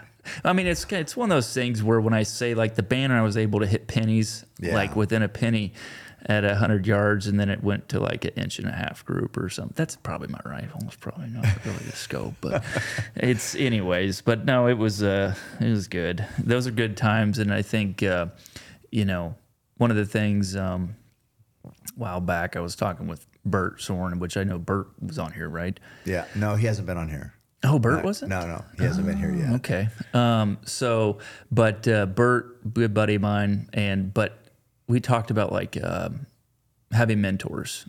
Yeah. And those mentors helping, young people get into hunting and having someone you can talk. And it's not necessarily about young people. It's about a person getting into hunting. Yeah. Right? I mean, Roy was there with you, right? Definitely. And I know you looked up to him, but having those people to look up to and bounce stuff off of, is like really important. And it's that's what I try to tell guys now, because I know you get reached out all the time, right? About, hey, I'm thinking about bow hunting. Hey, I'm thinking about elk hunting. What should I do? And all this stuff. And my thing is talking to guys about, man, going to your archery shop and hanging out, being there, being around it. Yeah, go volunteer there. Go just hang out there. Go be around people. Don't be annoying and asking, where do you go hunting? Give me your spot. Just be there. And maybe someone will invite you to come along and you can learn. Or just go and help someone pack out a bowl. Right. And just go help them on their hunt. Everyone just wants to jump into it, go kill their animal, and go post it. Yeah. And that's put in the time. Yeah. And the efforts. It's the journeys. It's the journey. Like to say. The journey. It's a lifelong journey. Yeah. And I've been shooting a bow since probably, I would say, first one was probably 5-6 years old. Then I bought a Bear recurve at a garage sale at like 7, and I shot that for a long time. And maybe it was 8. But regardless, bought like for $12 and it had like 20 random arrows. Yeah. But just like, I didn't start bow hunting though until I was 15, 14, 15, actual bow hunting. Years of shooting. But even shooting an arrow, as you said, with that adaptive shoot, just releasing an arrow is so empowering to people. Just watching that arrow arc towards a target. It's and you don't even, just shooting a bow is so therapeutic. It really is, because it's like, I'm not a huge fly fisherman, but like if I'm fly fishing, I focus. I'm focusing on my technique. And if I'm shooting my bow, I have to focus. Yeah, you're going to miss. And just the practice, getting out there is very therapeutic for people. And even if you're not a bow hunter, but you go, because it was interesting, which I always thought, well, everyone who shoots a bow is a bow hunter. But come to find out, there's a lot of people that just like to target shoot. Yeah. Right?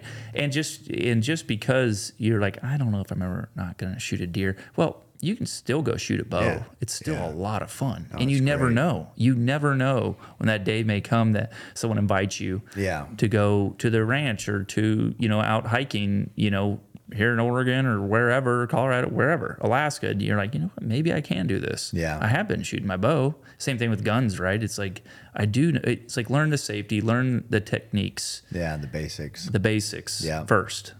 That's what I've tried to do with this lift, run, shoot is, a lot of these people haven't been around archery before. So it's just like, they get a bow, they take it home. They probably won't ever hunt, some of them. That's all right. Some of them might. And like, there's been people who have left here. It's like they've been shooting their bow every day, you know, and some people will probably never pick it up again, but whatever. It's okay. You never know. No, it's all good. But that's the greatest. I mean, I think that's our job as kind of old in the tooth hunters now, is like, hey, we need to protect this tradition. And part of that is mentoring people who want to be involved and spreading the love we have for the pursuit and doing it the right way. And that's how you leave a legacy, basically. And that's what Roy did with me, and you've done with countless of others. And it's, I don't know, it's kind of our obligation, I think. Yeah, I 100% agree. And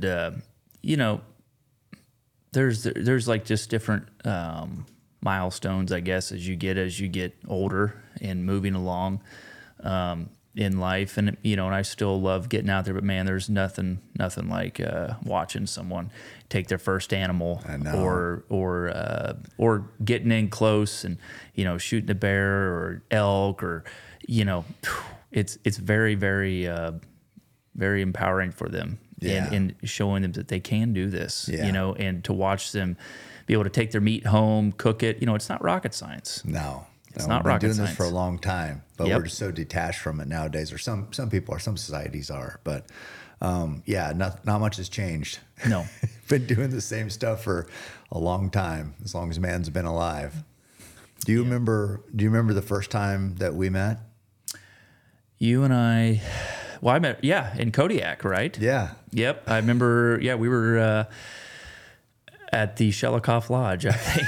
I think you were coming in, and we were dropping some guys off, and I remember I think that's Cam Hayes. Yeah, that's right. And then some guys in our group knew guys in your group, and they got to talking, and then I think we saw you guys at the sushi joint, and we went over we invited you to come over to watch some videos. That we did. Whose house was that again? That was Jack King's house, I think. That's right. Old Jack King. Yeah, we watched some hunting videos. Yeah, God, that was cool. Fun. Yeah, and it was fun. Old Tom Hoffman was there. That's right. Legendary bow hunter. Of which, a lot of people don't know who Tom Hoffman is, right? He's not a social media guy, but he has done so much. And Super Slam with the bow. Yeah. All Pope and Young Animals, I believe. Yeah, and the thing is also... Tom was a huge influence in my life for like international hunting.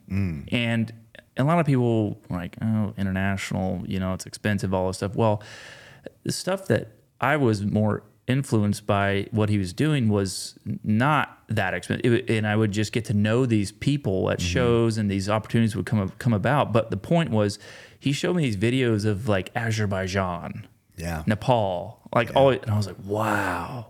wow, look at that. And the cultural experiences. And because a kid from Kansas, my travel was to go to Alaska. Yeah. I had never traveled outside the country. Yeah, and so most people haven't. No. And so it was when I think I went on an African trip, 2007 or something, and it was really cool. Bought it at an auction for like $2,500 bucks. I was a guy, that was like my tip money. It was a lot of money.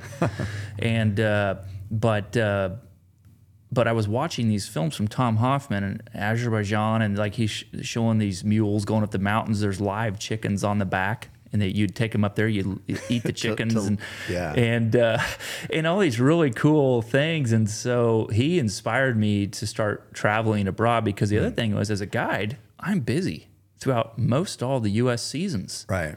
I have no time to go hunt deer, elk, moose, bears for myself. It's always closed. And so there were these hunts that I was seeing elsewhere that were in March or June, July. Yeah.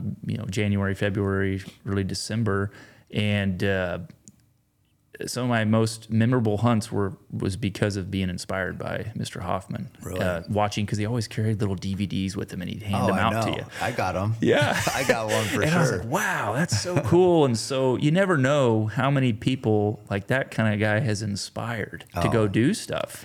I remember at the time, I think I got a DVD from him. I think there was 5 bow hunters who had done the Super Slam, and they were all at the ATA show at that time. And wow. They took a picture of him and him and Chuck Adams and probably Bob Fromm and I can't remember who else. But anyway, that's when I got the DVD from him, and seemed like just a great guy. Just loved to talk bow hunting. You know what I mean? Oh man, and he's so much fun. He actually was in.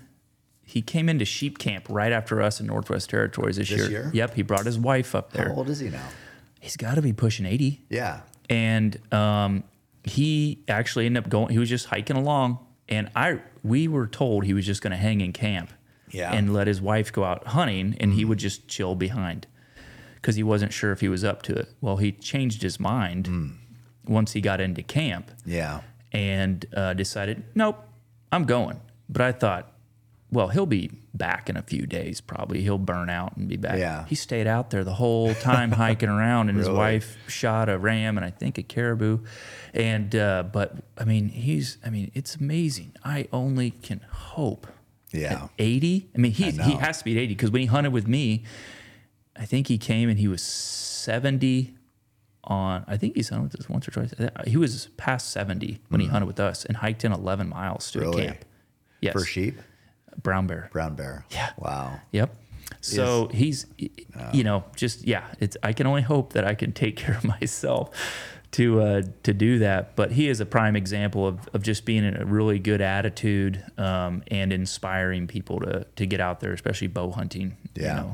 But, I think, is Jack Frost still bow hunting up there? Yep.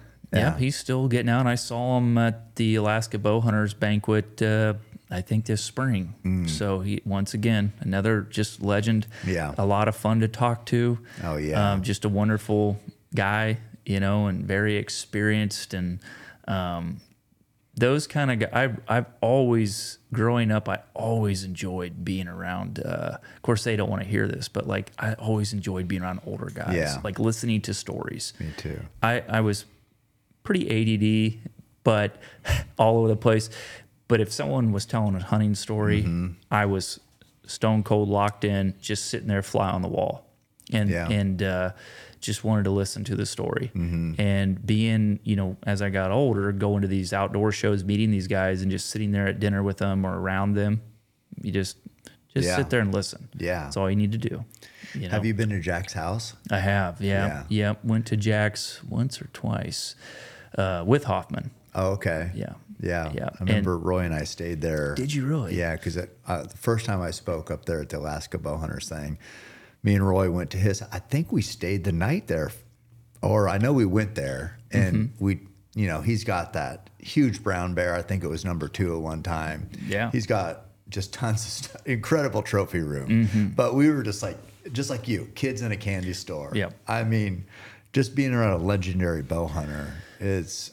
as young bow hunters, we were younger at that time, obviously. Now I'm old but whatever. But it was, I don't know. I mean, one of the biggest influence I had in this area was we had this bow hunter come in. Jim Hodson was his name, and he had hunted Kodiak a lot, and he had this photo album of big 8x10 pictures from Kodiak and big bucks, and it's just that type of that legacy, or that the history of it, or sharing the storytelling. It's like that's like so important to hunting. And so as you said, when you said you're, normally you're ADD, but unless it's talking about hunting, and that's the exact same way we were. It's like, this is all we wanted to do. Yeah. And here, we wanted to not only listen to stories of big adventure from these legends, but we wanted to have big adventures. Yeah. What's our story going to be? Yep. And that's what it's always been about, chasing the biggest adventure.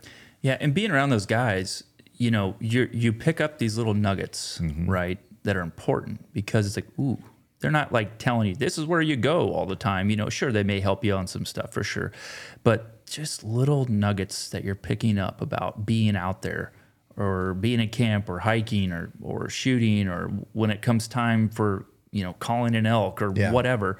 You just learn all these things, because I mean, I feel like I haven't been doing this that long, but realistically, I've been guiding for 21 years, and it's one of those things where I still have a lot to learn, and it's very important that, for me at least, to keep that attitude that I have a lot to learn yet. And if you have that humble attitude of trying to pick up things from people, because I learn stuff from my hunters all the time that are just like, I look over and see what they're, I'm like, guess I never thought of that before. Little nuggets on gear, on whatever, and or we're talking about a stock and they mention something, and I'll be like, no, we're not gonna wait.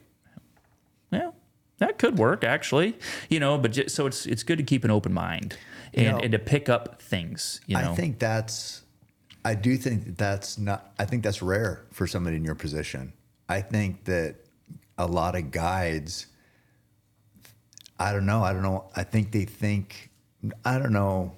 I know they have a lot of experience or whatever, but I don't think a lot of them have that open mind like you did. And I think it's like, or like you do, I think that's how you keep evolving, is like not thinking you have all the answers. Because as you said, it's like somebody could say something, your initial reaction, because you've been doing this your whole life, is like, no, we're not. Then you're like, wait a second. I think a lot of guys miss the wait a second, maybe that would work. And I think that's how you're going to continue to just get better and evolve, and just having that open mind. I think as men, it's just not natural for us. Well, you have to stop yourself, because I do this. Trust me, I still do the old nope, and then all of us, but I have to, because we're just our ego gets in the way, and especially with guides, it's very common, especially a young guide. You're in charge. Because think about this, and I've seen this all over the world with guides. This is their only power, potentially, that they have, okay? I am in control of this person that's coming hunting with me. And they're an employee guide, and this is their control. You're one-on-one, and they have to do what I say. And and sometimes you just got to let them... I've been with guides. I'm like, oh, okay, if you want to do this isn't going to work out, but whatever. And I've watched. I distinctly remember times where old guys would be watching me getting ready to freaking do this train crash. Yeah. And they're like, okay, young man. Yeah. But you have to. There's still to this day when I get in kill mode. I mean, it is that mode where I'm like, I'll just tell guys, just don't be offended. When I don't mean to bark orders at you, but when I tell you something, do personal. It. Just please do it as we're going along. Because if you hesitate, it could cost us this animal. So please just listen and don't ask questions unless it's like very, like if I'm totally missing something. Right. Because guys will screw with you. Yeah. Well, don't you think? And you start like, all of a sudden you're like, dang it, I should have done that. Yeah. So it can go both ways, but you have to. You got to let it in a little bit to make sure you're not overlooking something, especially like with safety and stuff like that. Yeah. That's one thing that's always, we haven't hunted together, but one thing I've always admired about you is it's like, I'm not, everybody has an ego, but I don't notice an ego. You know what I mean? You seem like such it's open-minded, personable, easygoing, confident, but not like overly egotistic. I mean, and that's one thing I've always like, and we've been out to dinners together and I've seen you interact with people, and it's just like, it is rare. It's rare to be such a successful guide and outfitter like you are in such a high stakes business and not have a noticeable ego. Because those things, you know, normally if you're this badass, you're killing big brown bear, you're the man, you need to make sure people know you're the man. You know what I mean? And you don't. Well, I mean, first, thank you. I appreciate that. But like I say, it's one thing when you've done something for so long. I mean, you should have a little bit of confidence in yourself, and that's the big thing. Is your confidence helps tremendously with doing things, especially like doing hard things, you know, and struggles and whatnot. We will get through this, you know. And as a guide, you watch guys start crumbling out there, and you have to be able to pick them up and to express, don't worry, man, this is going to work out. Yeah. You know, you're a cheerleader and you're helping them through situations, and some of them have a lot going on at home or whatever. And you've got to be able to do it. But it's like, for me, it's when you're out there and you're worried about your tent blowing away, bears coming in, shooting stuff up close, and finding wounded bears in the brush, and making split-second decisions, and then, you know, you come out and hang out at shows and talk to people, like, that's easy. Yeah. You know, whatever. But it's like, also, I know that, you know, I've been blessed, and it won't do me any good to be sitting there bragging about what I do. And I don't think that's not the way I was brought up and whatnot. And I still, you know, I feel so blessed to do what I do, but there's still like parts of me, like with social media and stuff, that it's like, I like helping people, but I'm also a little bit like, oh, man, I feel like I'm bragging if I post this about, oh, we did this, or, oh, look at me with my, I still like really struggle with that. Yeah. About worrying that I'm being braggadocious or whatnot. Yeah. But at the end of the day, you know, people enjoy learning things and seeing things, you know, and it gives you more confidence when, you know, you post something and people are like, oh man, thanks, that really helped me out, or whatever it may be.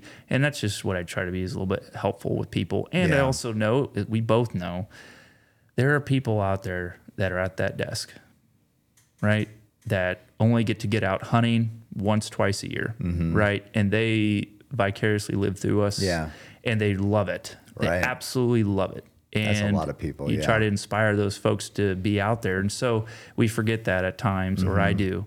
And so there's a lot of, you know, really good people out there that, you know, reach out to me or you and to anyone in our situations that, you know, that's easy to forget about. And so they love looking at that. And, you know, when people reach out like, oh man, that was a really cool podcast, or that was a neat, you know, photo, man, that was cool, I showed my kids, you know, man, they love seeing that. And it's like, oh man, that's pretty cool. You know, it's neat that there are people out there that, you know, unfortunately they're not able to get out, you know, like we are. You know, we're very blessed to be able to do this.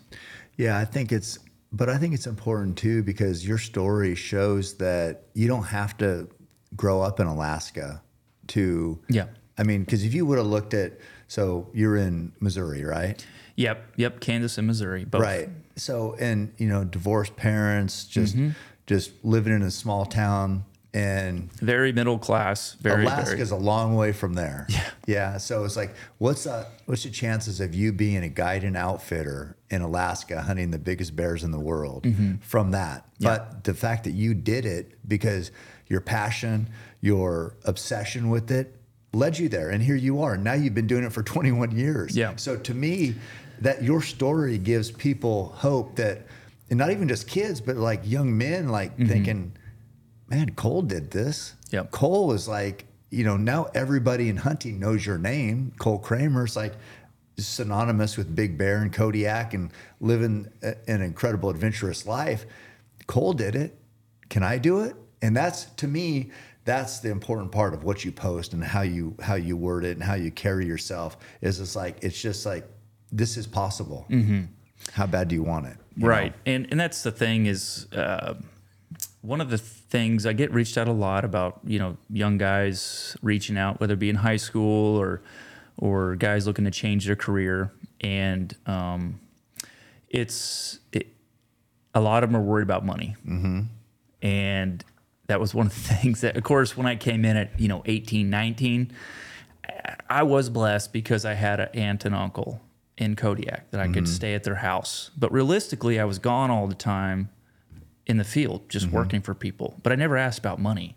I just went to go work. Showed up. And, sometimes I get a paycheck, sometimes not. Some people are like, well, we're not going to pay you because we don't really need you out here. But if you want to learn and be an apprentice, you can come out here. The main guy I've always worked with, he always paid me, but, low amounts of money at first, and just all my money went to gear, and that took years and years for me to get set up with gear, for the appropriate gear to not be miserable out there. Right. And, it's very interesting when you think about it, when you first started hunting, but then like when I, was moved to Alaska in early 2000s, just the gear was so different. We're using Cabela's gear. Yeah. Yeah. And I'm like, I knew that thing, the Cabela's Bible, front to back. Yeah. I know. But then, then switching to like mountaineering type of gear and this and that and the other. But just to see the differences and to try, my point is it's very expensive to get set up as a guide.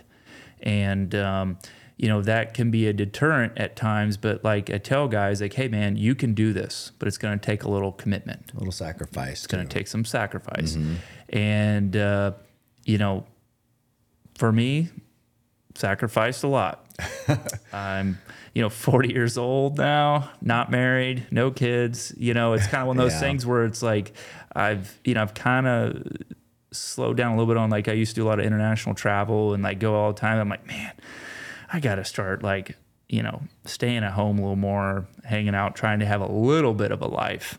I don't know. My buddy said he just went fishing up there in Kodiak, and he said that there's a girl up there. He said one of the most beautiful girls he's ever seen in Kodiak, and she had lost an arm. Do you know who this is? Oh, I'm not sure. Yeah, she lost part of her arm, I think, in a like a quad accident. Oh, okay. But she's in Kodiak and she's smoking hot. So there you go. He said she was beautiful. So I don't know how many candidates there are in Kodiak. Oh, well, there's actually a couple nice gals, I may be talking to one of them there. We'll see. No, I'm just kidding. But no, it's just one of those things that's taken a lot of commitment. Yeah. To this, and there's a lot of hobby guides out there that come to do the 1 hunt a year, 2 hunts a year, which is fine. We need those. Yeah. We need those guys. But the guys who want to take it full blown, you got to put your time in, and there's not much money in it at the beginning. But where I was going earlier with that is, you want to do a job that you love to do, and there's going to be hard times, just like anything. Yeah. But if all you're worried about is money, you're damn sure not going to be a guide, because that takes a long time to make any sort of money. Right. I would say it's a minimum of 3 to 5 years where you're like making decent money. You're an outfitter now, right? Yeah, I'm a guide and outfitter, but I still work for 2 other outfitters and have my own guide service. So it's a mixture of. So you're rich. Oh man, it's like unbelievable the amounts of money I have. It's man. Yeah, you're right. It's I do okay for myself. Yeah, I do okay for myself. But it's just one of those things. It's what I do. Is just like guiding and outfitting, and like you say, it just takes time, and everyone. Just focus on, if you're wanting to become a guide, you just need to put your time in, because you can be an amazing hunter. I mean, you know how this goes, Cam. You could say to me, hey, Cole, I think I want to come up and be a guide. We both know just because you're a really good hunter doesn't necessarily mean that you're going to be a really good guide. Yeah, I'd probably be a terrible guide. I doubt that. But the point is, we've definitely had some guys come and go that were amazing hunters, but they were really not nice to the clients because they treat it like it was their hunt. Right. And they would run after the animal or whatever, but the guy's back there dying and he can't keep up. And it's like, it doesn't do you any good to run over there if you can't communicate and or help the person along, and get him there. Yeah. No, I know. What good does it do? Two different things. And what a lot of it is the guys find out themselves. They're like, man, this just isn't for me. Right. Because I can't stand it. You know, and trust me, there's definitely times where I've been pretty frustrated. And we definitely try to filter out the people that I don't think are going to be very suited for our type of hunting. Not a good match. Not a good match for us. Yeah. And then the people that we do take, we still try to match them with the guide we think that's accordingly. Because it's like my buddy Shane who passed away with Jim Tweedo. Yeah. I mean, that Shane was, one of the best. I mean, he's a killer. That dude, you put him on that mountain or that animal, for anything. Anything. Doesn't matter. And that dude hunted nonstop. When I first met him, he just hunted nonstop. And he was guiding fishermen in the summertime all the way through, then put his sheep boots on and pack and go up in the mountains. As soon as he was done, he was killing mule deer down in Idaho and chasing cats, and then right back into springs. I mean, it's just never ending. Yeah. But that dude, because when I was guiding for Lance for a while up there, Shane and I were good buddies, and we never got to actually hunt together for the most part because we were always guiding different guys. We'd get together afterwards, have a beer, hang out. But if there was a guy that could go, it was aggressive. Lance was like, all right, Shane was a guy. Shane's going. Then he'd give me a guy that was like Mission Impossible, as he said. You may have to encourage this guy. You may have to be a cheerleader with this one. I'm like, oh, thanks. See, when am I going to get a Shane hunter? That's Come what on. you get for being nice. Yeah, that's the problem. It's not. No one likes a nice guy. Come on. But no, it's one of those things. Like so you have to know how to match those kind of people. Yeah. But yeah, it's interesting. Shane, what happened with him and with that bear? Because he got torn up by a bear too the year before. Yeah, a few years before, I think it was 2017, 19 or 17. But it was a wounded bear in the wounded bear in the brush. I think a guy hit it poorly with the rifle and it went into the brush, and Shane went in there, and I think the rifle got caught up in the brush or something of that nature when he went to when the bear rushed him and got munched on a little bit. But I called him while he was in the hospital and just chatted with him. And when I talked to him, I was actually in Hawaii at the time hunting axis deer, and called him, and he was in good spirits. He always called me his little buddy. He's like, well, he got me, little buddy, but that's all right. I'm all good. Like, sheesh. Yeah. Very scary. But, talking about a guy who just, got back on his horse and, right back went in out it. there. But, very, very good guide. But, it's just kind of one of those. Tragedy too. I mean, because he had a young family, didn't he? Yeah. Also. Young little girl and wife and whatnot. Yeah. Yeah. Terrible. But yeah, so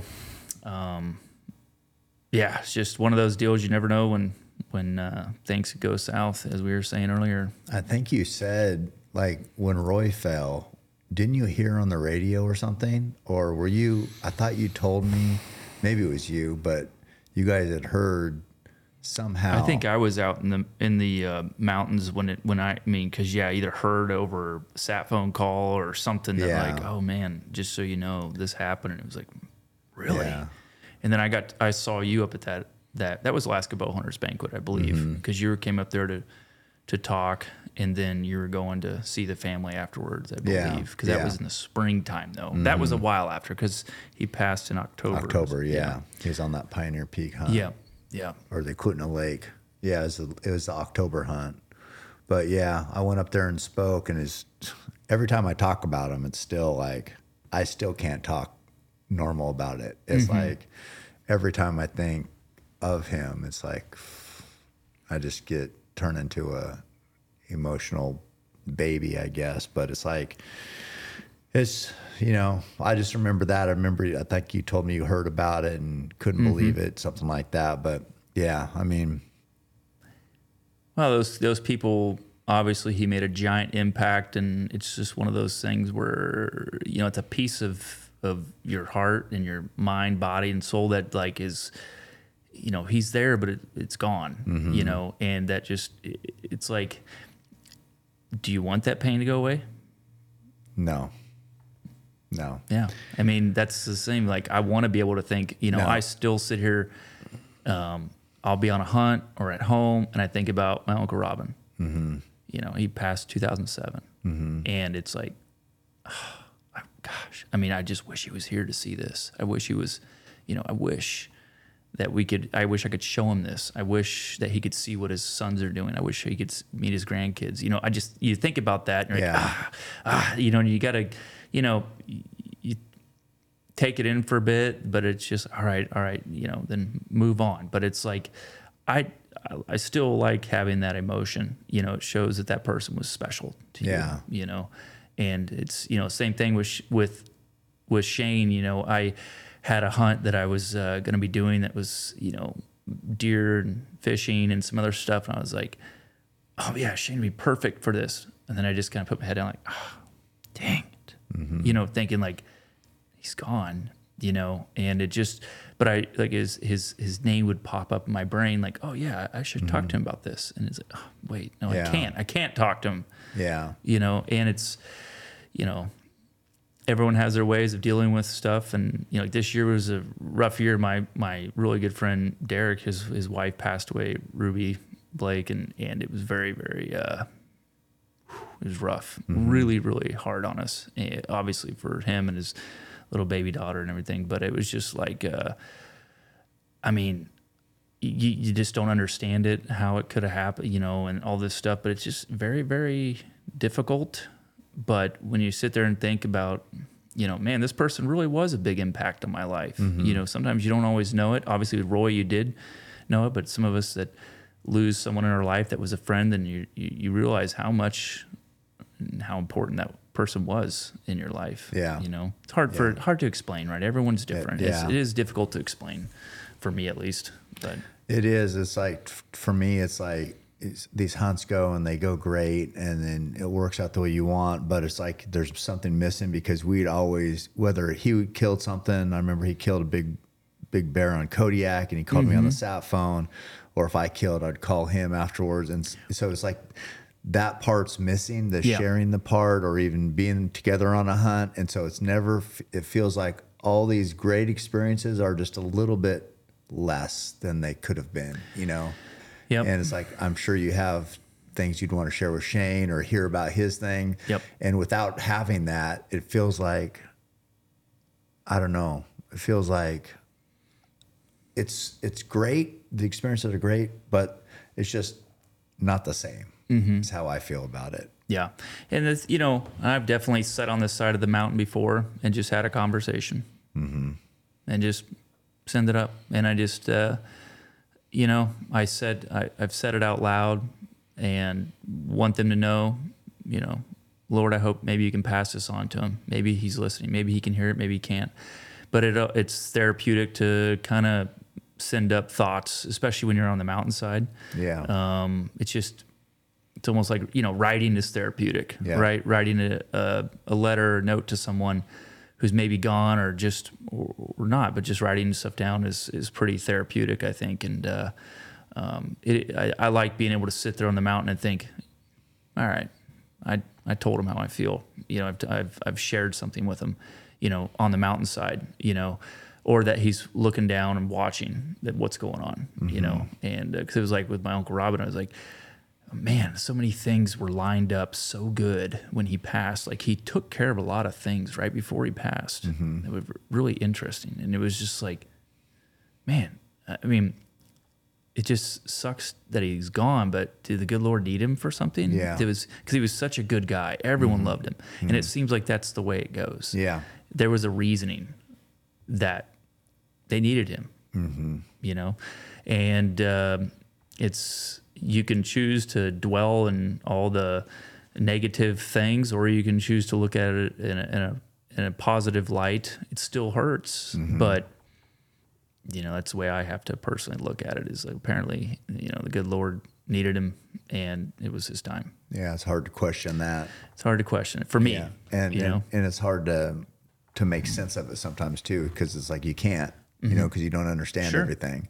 But yeah, I think, and in your line of work, it's inherently risky. So, I mean, you're going to lose men. It's just the way it goes. It's just like, it's part of the job. It's like you're putting yourself out there. There's going to be challenges. There's, the country, the land, the weather, you never know. And so it's going to happen. Just like, you can't control those plane and I don't know why Jim crashed. What happened with his plane? Do you know? I don't know any, I don't know all the actual things. I think there's been some reports, but I couldn't say with positivity. Last night I got picked up from the airport. The Uber driver, older gentleman who's a pilot, he has his own plane. He flies around everybody, drops skydivers and this and that. But a guy he works with knew Jim, and he brought up Jim. Really? And he didn't know him personally, but he loved watching the show, of course, and Flying Wild Alaska.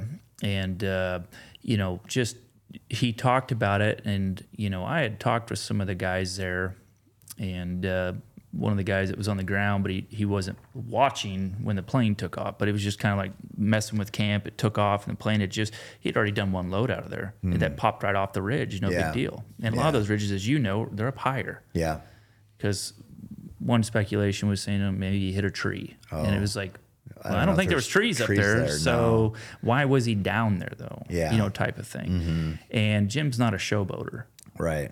So, you know what I mean? He wasn't like showboating around, dropping off the ridge, trying to do so. So I don't know. And I'm not a pilot, so I can't say, but I personally felt like there was either a catastrophic failure in the plane or maybe a health problem that happened with Jim. Who knows? Yeah. We don't, I don't know. Right. But I just know it was a very, very, very bad crash, and they were dead instantly. Yeah. So, because my buddy ran down there immediately afterwards, and they were gone. So, so it's just hard to say. And like I say, I've flown off those ridges with Jim many a times years ago, and excellent pilot. Yeah. So there may be a report. I just haven't read it. But and normally the wind on those ridges, it allows you to pop up pretty quick. Because they use that wind to get up. But yeah, it's hard to say. Yeah, it's hard to say. Just one of those tough deals. It happens all the time. It seems like in Alaska, where some of it's a lot of crashes are due to the pilot, and then some are catastrophic failures of some sort. But just like with anything, a lot of these pilots are they read all these reports so they can figure out how to handle these situations when it does happen, right?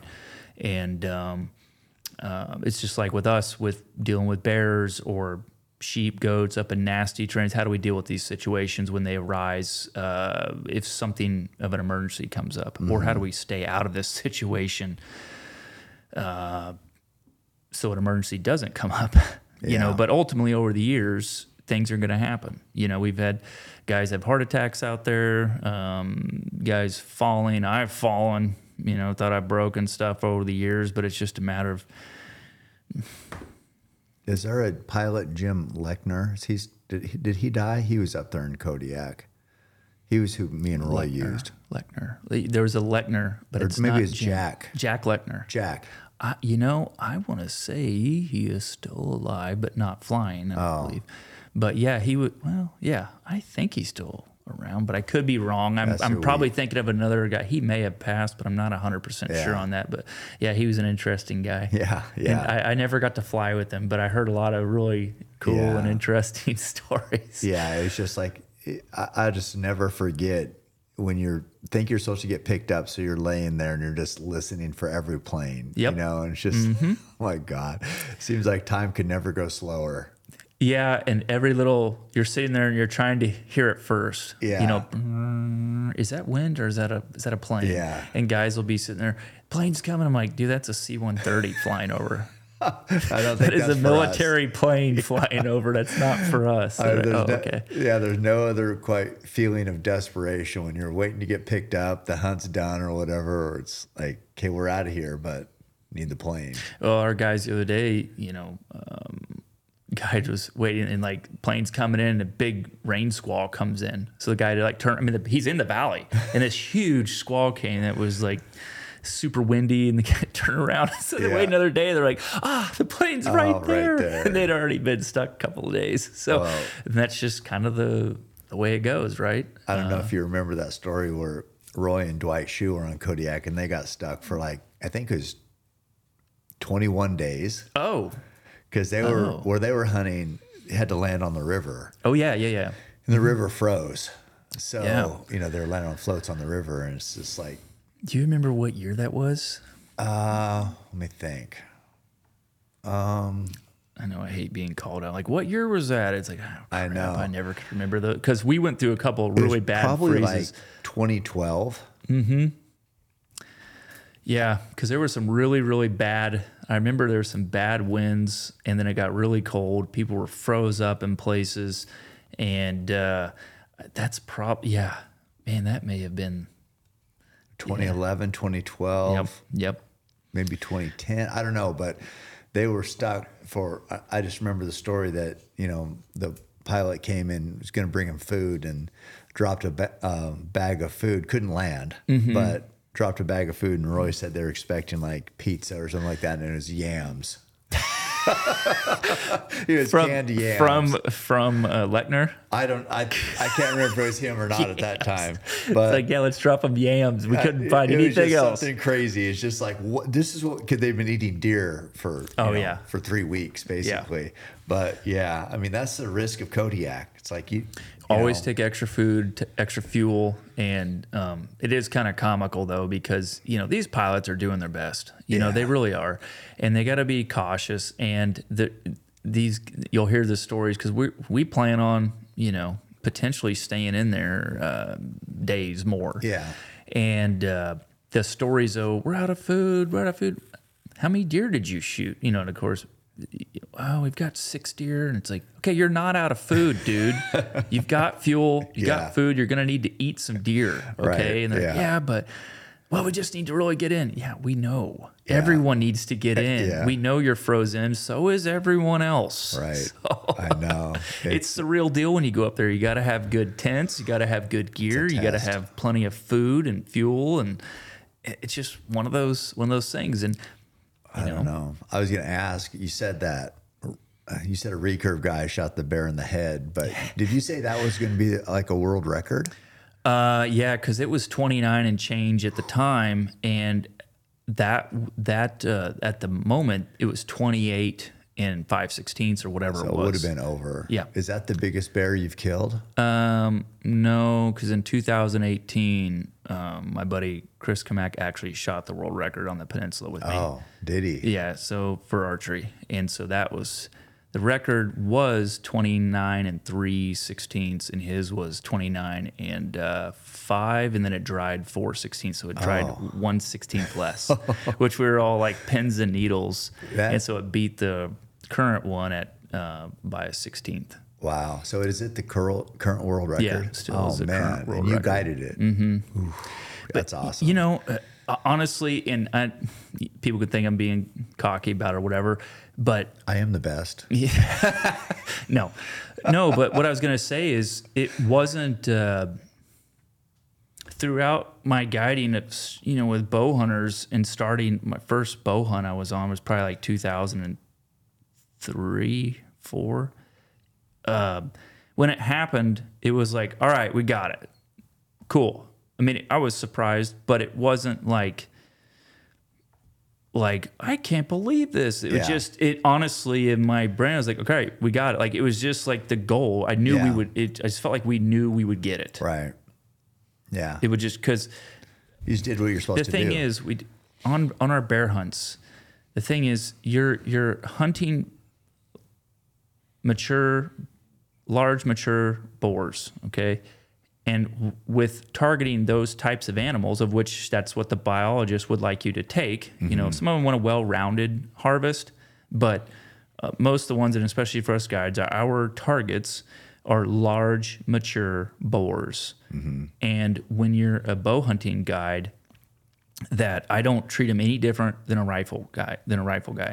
Some bow hunting outfitters say you're going to shoot the first bear we can get up on. If it's a single bear, that's what you're going to have to shoot. Well, why? Yeah. If you know how to hunt them and can get up on, you know, the situations, we don't need to make some sort of adjustment for size. We'll just wait for a large mature bear. Yeah. And so with doing that, the outcome is you're killing really old boars for the most part. And those old boars have large skulls and obviously very large bodies. And so it just kind of comes with it. Yeah. Right. So it's just like anything. If you're going to shoot young animals, you can't expect them to be in their prime. Right. And if you're hunting old, mature animals, you could get a world record. Yeah. I mean, it's just one of those things. It's not like we knew nothing of that bear. Yeah. We were not hunting a world record bear. We're just hunting a big male. Yeah. And I had no clue it was that big, because the thing is with bears, those skulls are obviously within the skin, and you can have a lot of fur on the edge of your heads where they look really wide or appear really long, or vice versa. They could have a big overbite, underbite. Yeah. So how you're measuring those skulls, so that's how you would classify a world record bear is by skull, right? And I'm saying this for the audience, is you take the length and width of the skull, add it together, and that is how you get your measurement. 28 inches is Boone and Crockett, or like record class. And I don't even know what Pope and Young is, but it's pretty small to make. I think, like, at least on Kodiak, what I mean is most single bores are going to be in Pope and Young. It's set pretty low. Might be 22 or 21 even. Something. Yeah. Yep. And so you're going to get in Pope and Young, but like the 28 is what Boone and Crockett is for like rifle or just any of that type of deal. But regardless, a lot of those older mature bears are all in the 27s to high 27s, and then you get in the 28s. But the thing is, I have the very first recurve bear that we got with the guy built his own bow and arrows and everything. Shot it there on Kodiak. When I watched that bear, we watched it for like 2 days before we got him killed. I thought 100% sure this would be the world record because it had like arthritis in his hips. Like he wasn't injured. He was he was ancient, just old, ancient. And I thought, this is as big as they get. He's right at 10 foot, whatever. And when the hunter got his shot off and, killed the bear, he was 27 and 3/16.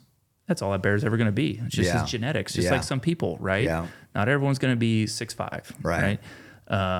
Maybe you'll grow there eventually. Probably. I'm almost there, but no, I'm just kidding. But it's just one of those things, and so you never know. Yeah. But the whole goal is it doesn't matter. It's just the old, mature animals we're going for. Yeah. Same thing with goats. I don't really care how long the horns are. I'm trying to harvest old, mature billies. Right. And a lot of them have, worn, chipped off horns and whatnot. But man, when they're 300, 350 pound animals, huge glands behind the horns, and they're just, very mature. Yeah. That's what you're going for. Yeah. It doesn't matter if it's 9 inches, 8.5, whatever. Yeah. It's just a very, very old, animal. So with bears, it is the outcome of hunting old, mature animals. And it just so happened to be a world record, know? And that's awesome. I keep saying we're going to bring, that's on the Alaska Peninsula. And about every single bow hunter I take out, I call Chris, say, well, hope you've enjoyed having it. It's going to change. Are the bigger bear on the peninsula right now? Kodiak has it. I mean, I've taken more Boone and Crockett bears on Kodiak. Oh, okay. They're both great areas. Like our areas they're both spectacular. But peninsula, you don't need to draw, right? It is a registration over there. Yeah. Mm-hmm. So, yep, you don't have to draw on the Alaska Peninsula. They're both amazing. And of course, here's the deal. If you're an outfitter and that's where your area is on the Alaska Peninsula, you're of course going to say it's the best area. If you're on Kodiak, of course, Kodiak is the best area. Yeah. They're both spectacular. They're both magical. You know, they're both really, really impressive. I just try to line up hunters and take them to, number one, where we have an opening. Number two, we have some guys that just want to hunt the peninsula or want to hunt Kodiak. Some guys have hunted the peninsula first, and now we want to hunt Kodiak. Yeah. It's a, you know, Kodiak is a majestic place. It's magical, you know, but both of them are really, really cool. You know, they're both amazing. And it's funny because, you know, every single guy, when you walk up to a booth and you're looking at the photo book and they're like, wow, those are big bears. Man, I wish, and then you book the hunt, you're out there, and you're like, gosh, and you're out there 5 days, and I wish I got a bear like that guy. Man, I wish I had that guy's luck. I'm like, you realize every single guy has thought the exact same thing on this pamphlet here. Yeah. They all were like down in the dumps for the most part. Very rare does it happen just so fast. Everyone's in great spirits, and then you go shoot your bear, it's done. It's very rare. Most of them are like, dang. You got to earn it. Yeah, they've had to earn it, the highs and lows, and all of a sudden it just happens because bear hunting is a lot of boredom. You know, it's just, what do they say, like 90% boredom, 10% sheer terror, whatever it is. But I know throughout the years, you just get this confidence, and the only time that I get nervous is when I can hear the plane coming. Like if a guy hasn't got a bear, it's like, ooh, whoops. And that happens, you know, we don't But up until then, you never know. Yeah, you never know. It can happen within an instant. How many bears have you killed now? I don't know. It's the only reason why I would know, because I didn't really like having to keep track. It's like, oh, what's my kill count? I didn't think it was very respectful. But when we were doing our federal prospectus and having to write in for federal areas and for the state for guiding areas, you have to like count up all your stuff and submit everything to them. And it's pushing right at 100. But, you know, I've done way more hunts, and there was a lot of unsuccessful hunts. Yeah, and then that is the thing about guiding bow hunters. Yeah.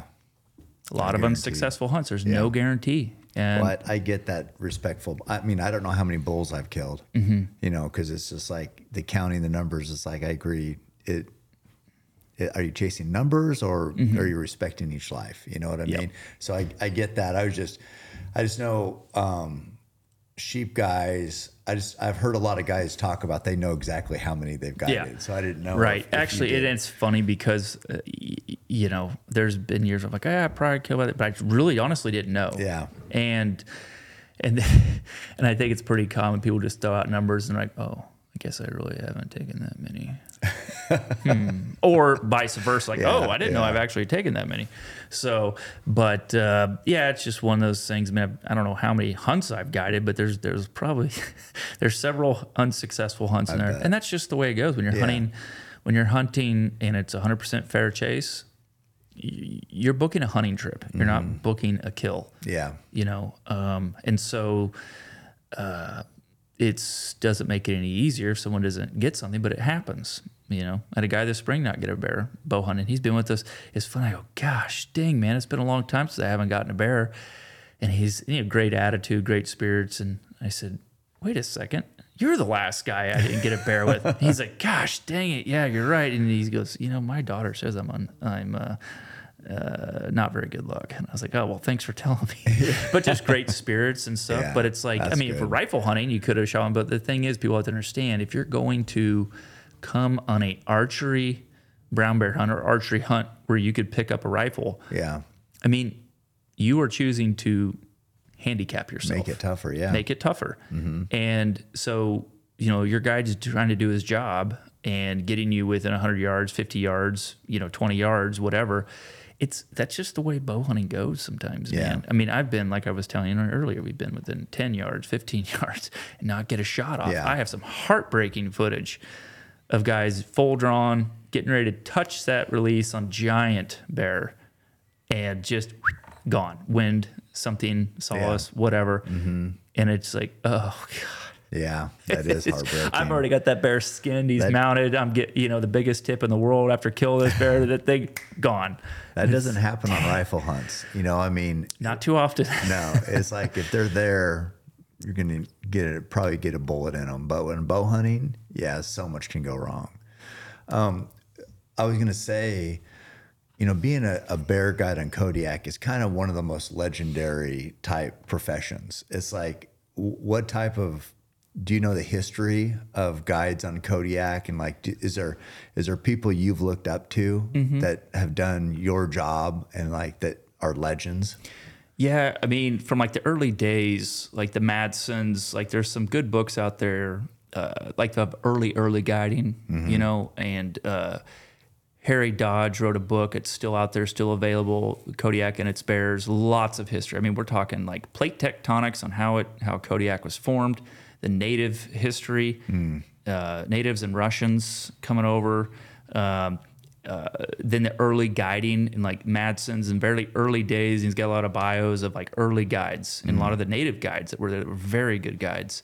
And so, but like Madson's were like really, really cool, very respected, very renowned guides. Then you had the Pinnell and Tallefson, the Brown Bear Men books. Those are really cool, really neat old books to read.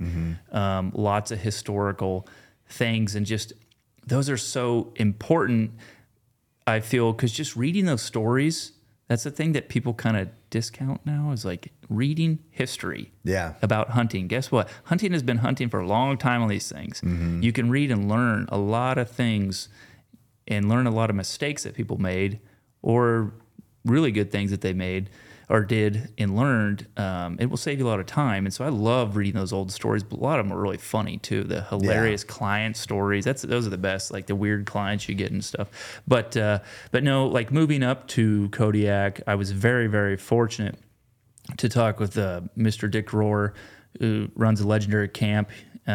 Actually turns 80 on Friday this week. And he is a legend when it comes to bear guides. He's still out there doing stuff. His son runs the camp now, Sam, and he's our Alaska Professional Hunters Association president. But they run an amazing camp, and Dick he's always been, like, he was the first guy to talk with me. When I was in high school, I asked my aunt, do you know any guides up here in Kodiak I could talk to? And she goes, I know the people that own the Subway, their dad is a bear guide.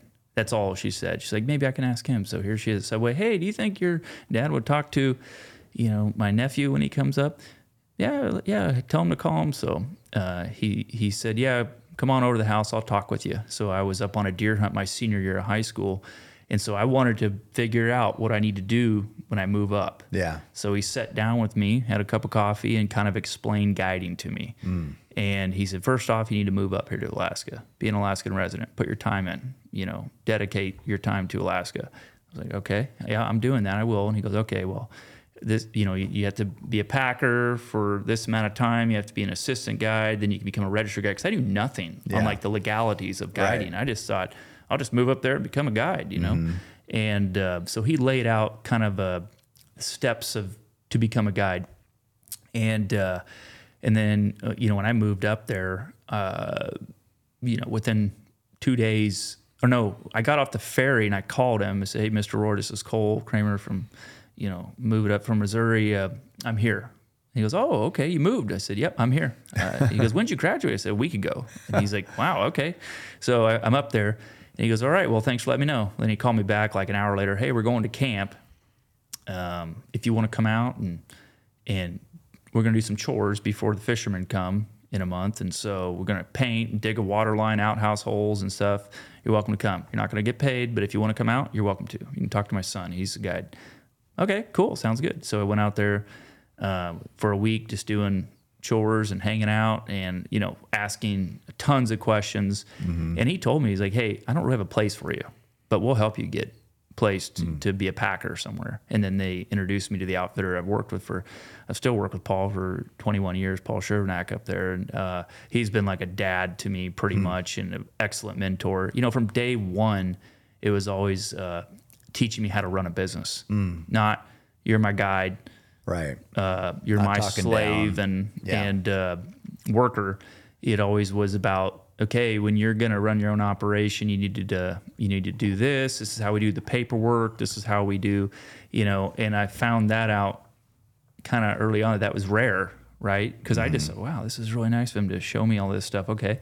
And then if I went to go work for another outfitter and I'd say, hey, so blah, blah, blah, blah, asking about paperwork type of things. And they're like, why aren't you asking this? Like, you don't need to know this. This is kind of confidential stuff. I'm like, oh, okay. I didn't know. This is the way I was brought up over here. So I learned very quickly that the people that I met early on, I was very fortunate. Yeah. They were very, very good guys. And anything that I had questions on, I could just ask them, whether between Mr. Rohr or Paul, of which Paul didn't have any kids, so he called me his son in Alaska, and actually we're neighbors. I bought a house right next door to him, so really? he watched over my house and everything, and when I'm gone, and he's just a great guy, great individual. And there's a lot of mentors that I had along the way. I wasn't just I did everything on my own. I have everything to thank them for helping me out along the way.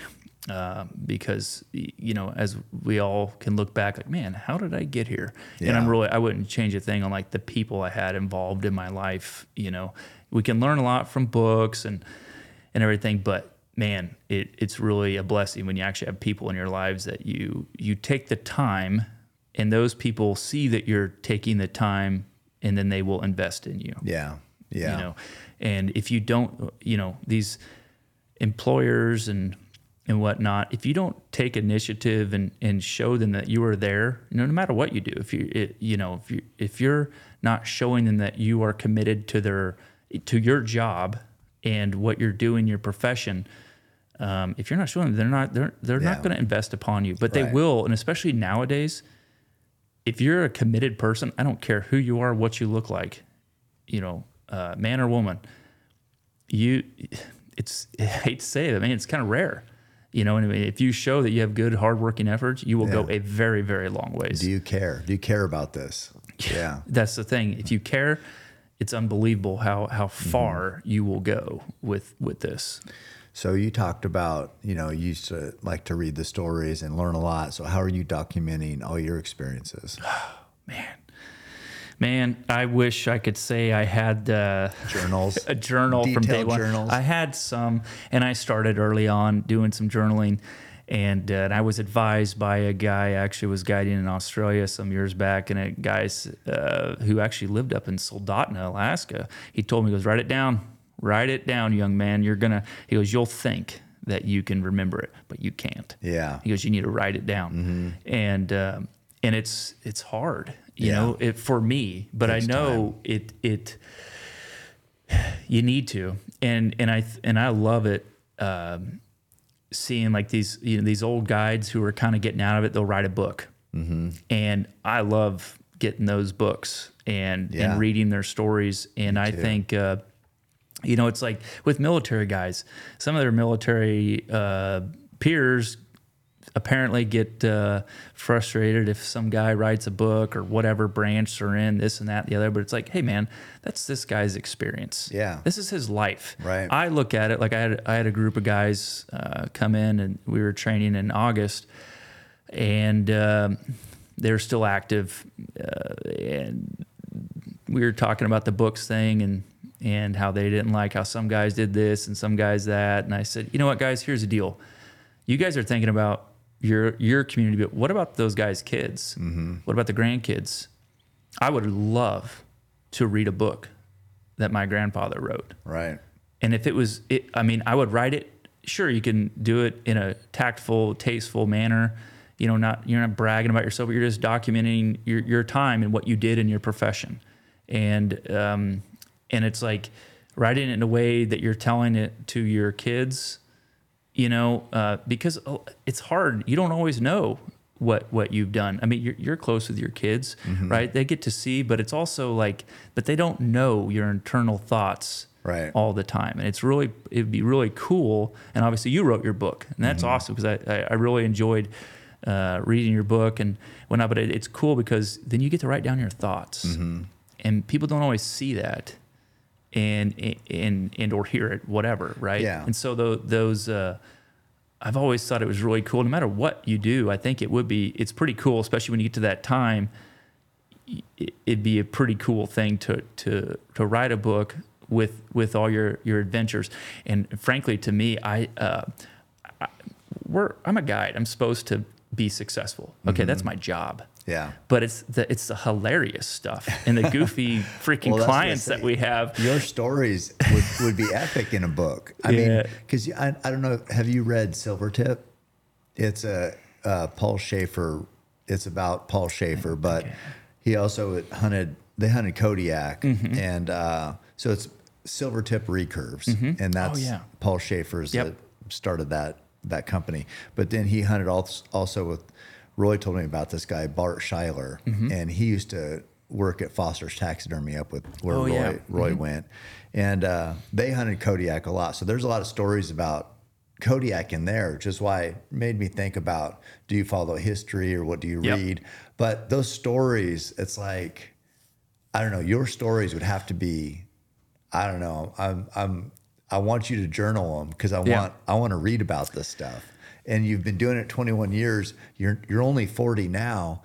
Could you imagine the amount of epic stories you'd have? It would be a classic book. But you're right. It's hard to remember all the details. Yeah. And you're correct. And I keep wanting to do kind of make up a format page of where you just kind of fill it in each day with the questions, that, the other, whether because also it's for your area, because we do keep some logs at times for where we're seeing bears, because I work with fishing games and the time on surveys and whatnot, and the time where they're at, time, the visibility, weather conditions, all sorts of whatever, and so it is important, I think, like you said, just even for myself, because even looking back on what I have journaled, it's kind of hilarious to see what I wrote at times, and it's I forget, and I'm reading a book, a new book, sometimes oh, wow, I forgot about that. Yeah. But it was cool this last, this year or two ago when we had to re-up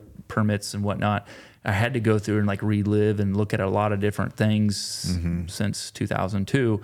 And it was oh, wow, yeah, that was a lot that happened there. Yeah. But I've, it's just one of those things. Someday I will, but I love it. And I encourage anyone and everyone to hey, because I know number one, it's pretty therapeutic for people just to sit down. Yeah. And I know it's a lot of work. It's a lot of work. Yeah, but the storytelling part, and you said around 100 bears. It's every experience of that, there has to be something in there that stands out, or you could learn from, or people would be interested in. It's and storytelling is what keeps hunting alive. You talked about, you loved hearing the stories from the old timers. Yeah. I loved hearing Jack Frost, those stories. So it's you're not the old timer yet, but 100 bear, I mean, that's epic. Yeah, and it's it's kind of funny. Guys will reach out to me about a sheep hunt or a bear. I post something and someone will reach out, hey, would you mind writing a story on that? And I say, man, honestly, we flew in there. It worked out perfect. I don't really have much of a story for you. We just got in there and shot this thing. I was but maybe you should ask this guy, because I'm pretty sure that was the most epic adventure of his life. I don't really have the good story for you, but I think that guy probably will have a better story for you. Yeah. Because as a professional, you're not numb to it, of course. I think you get to very cognitive of it, but it's different. It's different, right? And so it's interesting to see it through a different lens of a person's first time and the excitement. And so there's just stuff say, just because we shot a giant ram doesn't mean that it was the most epic stock ever. Yeah. But you remember, I remember the first bull I shot at, I didn't know if I could pull my bow back. My arms felt like they were asleep, right? And so now I'm whatever. But at that time, so that's how I felt on that first bull was how your hunters feel with that first bear. Oh, yeah. And so, to you, of course you're not. You've been through it so many times, but... Yeah, I don't know. I just love the history of hunting and the history of what we do. Well, and it's in the way you have to look at it. Like I say, it's not for us potentially right now. It's Yeah. for The further future. on down and in the future. Yeah.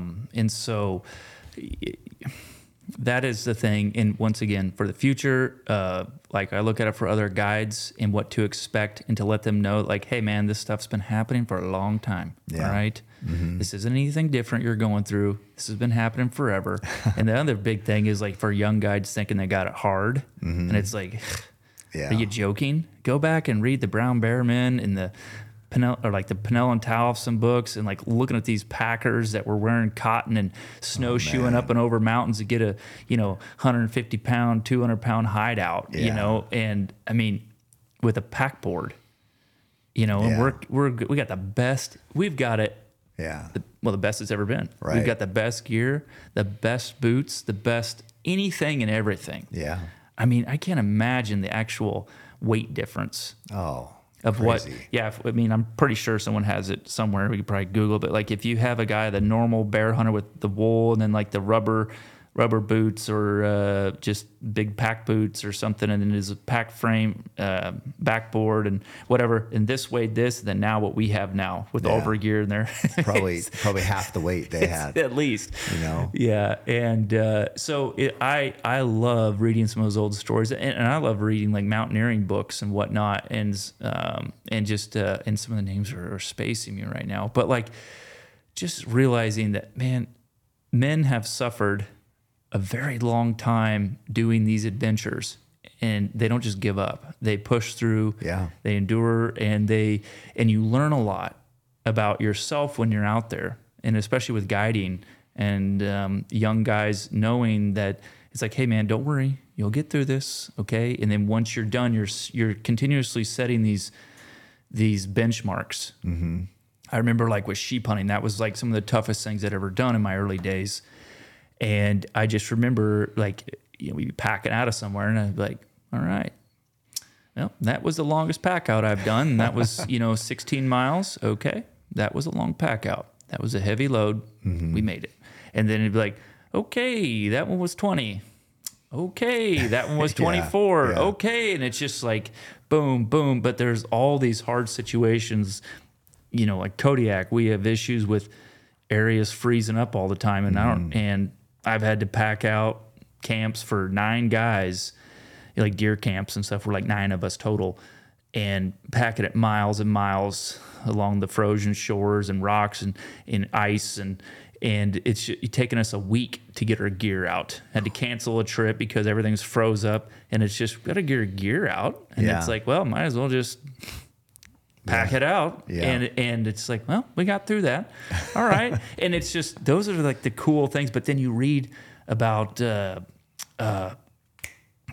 a couple amazing mountaineering books, but there's some where they did the first expeditions of some of these mountains and summits where it would take them just a month just to portage their gear to the base of the mountain.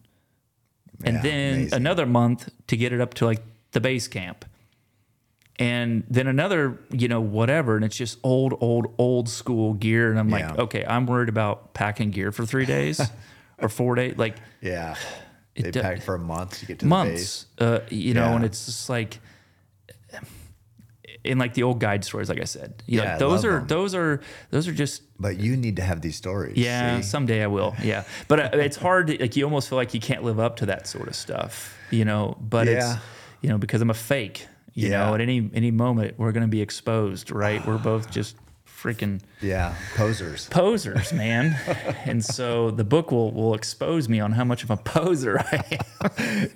Had to stay out overnight once. No, and that's the thing. The books, the goal of something like that is to educate, and the stories, the funny things, and just the stories. Because, like I say, it's pretty cool for you because your grandkids, your kids, obviously they see it, but like grandkids, great grandkids, that's the thing I look at. It's going to be pretty cool to be able to look back at what grandpa did. Cause I just wish that my grandparents had done such a thing. Yeah. My grandpa was an electrician. The other one was just a farmer. Yeah.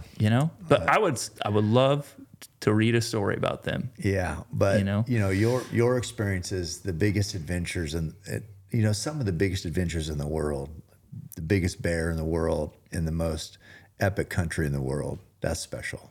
So I just want I want to read that. I want to read your experiences, because I love sitting down and talking about them, and I love reading about them, but I like hearing them. I like all of it. And, Joe killed that bull yesterday. He sent me this big long text with the details of the wind and and took his boots off and 2 pairs of wool socks. And it's just like, that never gets, and that was an elk hunt in California, which there's no life or death anything. So, but it's still it's still fun. It's still people, I put it up and people said, oh man, I felt like I was there.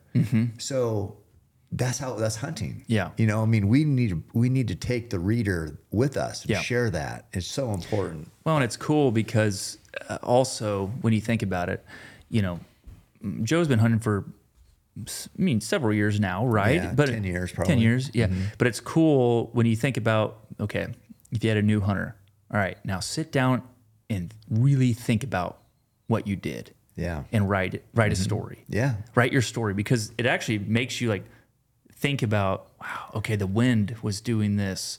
It felt like this. I noticed these birds off to the side, then I noticed this buck over here. Then there are all these different things that are going through your brain, and those are the interest. It's not just okay, we knocked the arrow, moved one bush to the next bush, and we shot it. There's just a lot that goes on that you're immersed in it. Yeah, and I think it's pretty cool to see that. And we can go through life here on the outside in town not being immersed in shit. You know what I mean? So when you're out there and you're immersed in it, because you have to be, if you're going to kill, if you're going to be a hunter, if you're going to be successful, you have to be able to notice all those little details and still read the animal and still read the wind. But it's everything. And that's so empowering. But to be able to share that too is pretty special. But anyway. All right, I'll work on that. I'll start working on that. It may take me several years, but if nothing else, in your captions, I think you do a good job of sharing different parts of that. So Instagram is valuable for that, if nothing else. Yeah.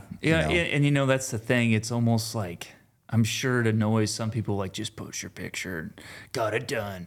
But I feel like you're doing a disservice. If you don't, there's just, and that's cool if people don't want to get in their details, but I like knowing, Yeah. I see captions sometimes where they'll say stuff like, got on the board, and I'm like, we're not scoring shit. What do you mean got on the board? What is this contest with who's playing this game, And I don't like the just, put one through the pump house. I don't like that. I like how Joe did it. You know what I mean? I like giving reverence to the moment and to the experience. I do understand it's whatever, people can do whatever they want. That's fine. Yeah. I prefer reading what happened. Let's hear about it. What were you thinking? But anyway. I agree. I agree with you. Do you have anything amazing coming up? You're going to potentially write another book? What's in the hopper for you? Yeah, I just agreed to another book actually yesterday. Really? Yeah. So it's I gotta get to work on that. So do you like doing that? You've been writing for a long time. Yeah. I think as we talked about, storytelling is important, and it, the first book did impact a lot of people. Yep. So that one was about endurance, just whatever it takes, you just get through it, hard work, you can achieve whatever you want. This one will be called Undeniable. So it's how do you stay? How do you keep producing? It's not just accomplishing a goal and then you're done. It's just how do you become undeniable? So that's what this one will be about. But yeah, it's just, we're storytellers. That's just what we do. So I think it's important. I think that's what keeps society engaged and wanting more and growing. So.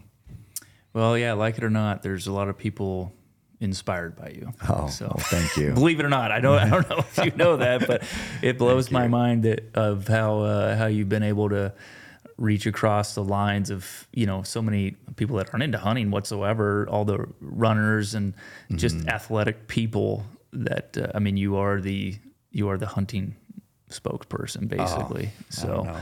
you do a damn good job, and just got to keep it up. And like you say, it's pretty undeniable. I remember when you and I were talking about sheep hunting. Yeah. And you were saying you were going to run 100, and then you're going to run your first 200. Yes. And you're just like, yeah, I want to come sheep hunting with you. And so we were talking about that, and I was like, you said, I only got 5 days. Yeah, after the 200. And I go, oh, after what? I go, is it just called the 200? Like, no, we run 200 miles. And I was like, oh, have you done that before? You're like, nope. Yeah, I was like, is that what that was? Yeah. So I remember I texted you because you ran the 100. Yeah.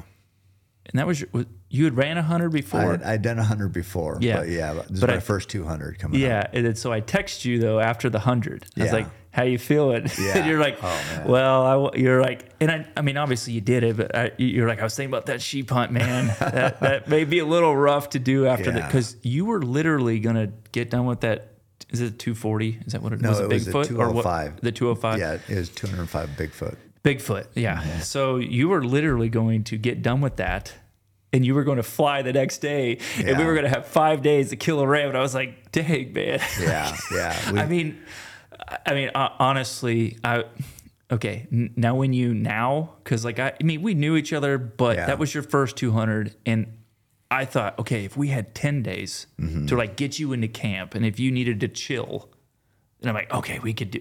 But I was like so nervous for 5 days. Yeah, and that was like really rugged country too, didn't you? Extreme rugged country. Because you said you hadn't taken people back there, I think. Yeah, and so, but I mean, we still need to go and get this figured out. We will get it done. But when you did that 200, though, I mean, I felt like it's just undeniable. Like, sure, 100's hard. Yeah. But 200 and over 2, like, I remembered on my end of people and what they said about you. Yeah. It went from like, whatever, Cam Haynes, on my end of like people I'm around, whatever Cam, but to like, did you see you ran 200 and something? I was like, God dang. Like, it's undeniable. It's just one of those things. And when you do it multiple times, like, people, and so it's like with, people can get luckier, people can push through, a hard hunt, get lucky on something, whatever. But when you're constantly doing it,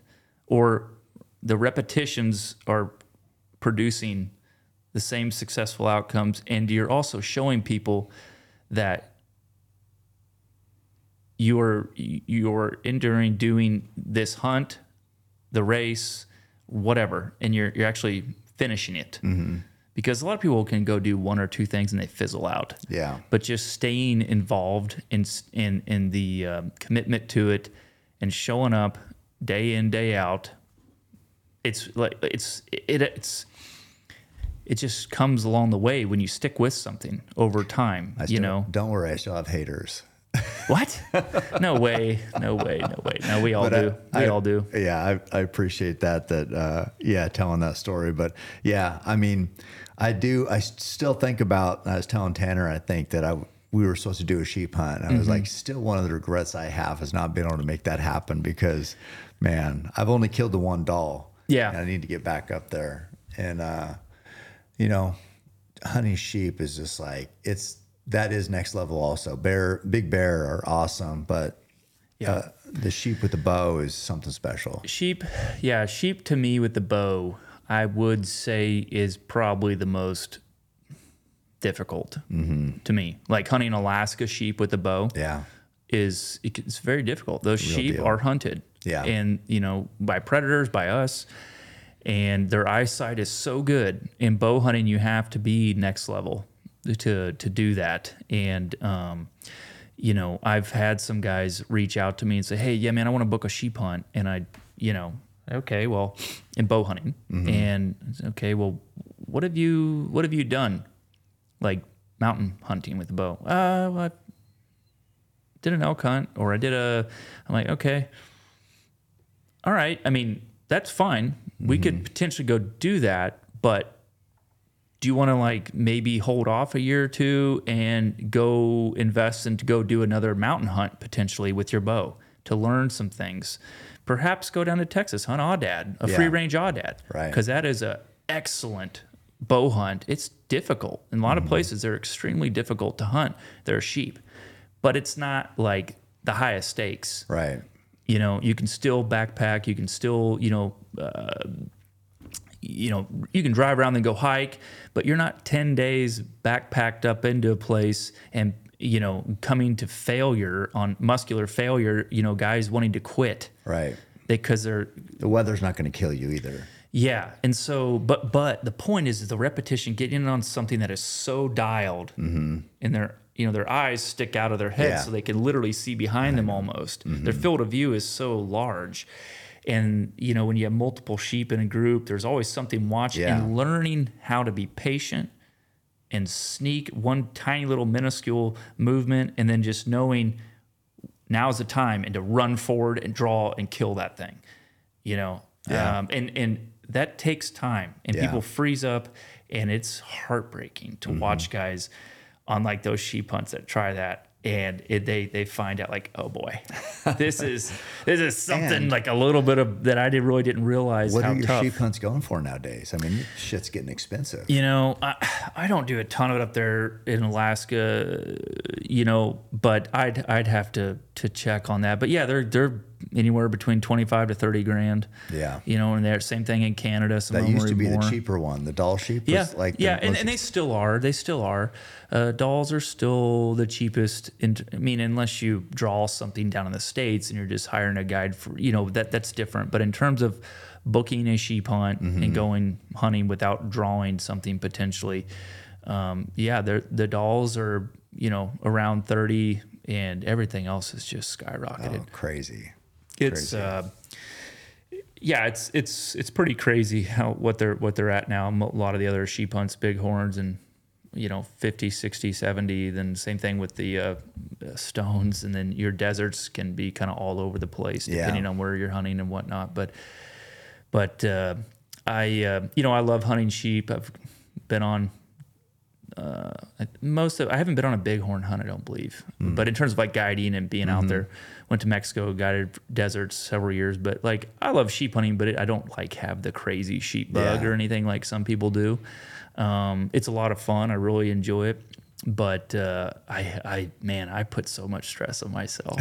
And I was like, I reached a point where I'm like, I need to kind of de-stressitize myself a bunch on certain things, and there was some other writing on the walls. It wasn't about the physical nature of things or anything. It was just like the pressure I put on myself to do stuff. In my sheep hunts, I would go with a few other outfitters, and I'm just going and guiding for them and whatnot, so they weren't my areas. And so I just try to line guys up in that. If a guy's wanting to do a bow hunt, then we'll go here for bow hunting sheep. But if they're wanting to do a rifle hunt or different physical aspects with it that they're capable of doing, one place or another, So, but sheep hunting's a lot of fun, and I do think, I love my goat hunting. I really love goat hunts. That's what I do a lot of. But sheep hunting is pretty unmatched when it comes to like distance, especially, and just the grind. The sheep hunting grind is real. It's can be, pretty crazy. I tell you what, I've been very blessed on all my sheep hunts. I haven't done a ton of sheep hunts, but I've only had one guy not get a ram over the years, and he missed. And but just because impressive. I was just so adamant on sticking with the sheep. Guys, didn't always like carrying their camp with them all the time. But I was like, man, I don't want to leave this thing. I gotta watch him every step he takes, and we'll figure out his weak point. Because some of the guys I'd go with, I knew I couldn't hike them all over, so I had to watch that ram for days and wait for the opportunity. The Anna Vorsic was the first woman in history to kill a grand slam with a bow. Yeah. And she drew like a toque permit and up there in Alaska. And she's an Alaska resident, her husband.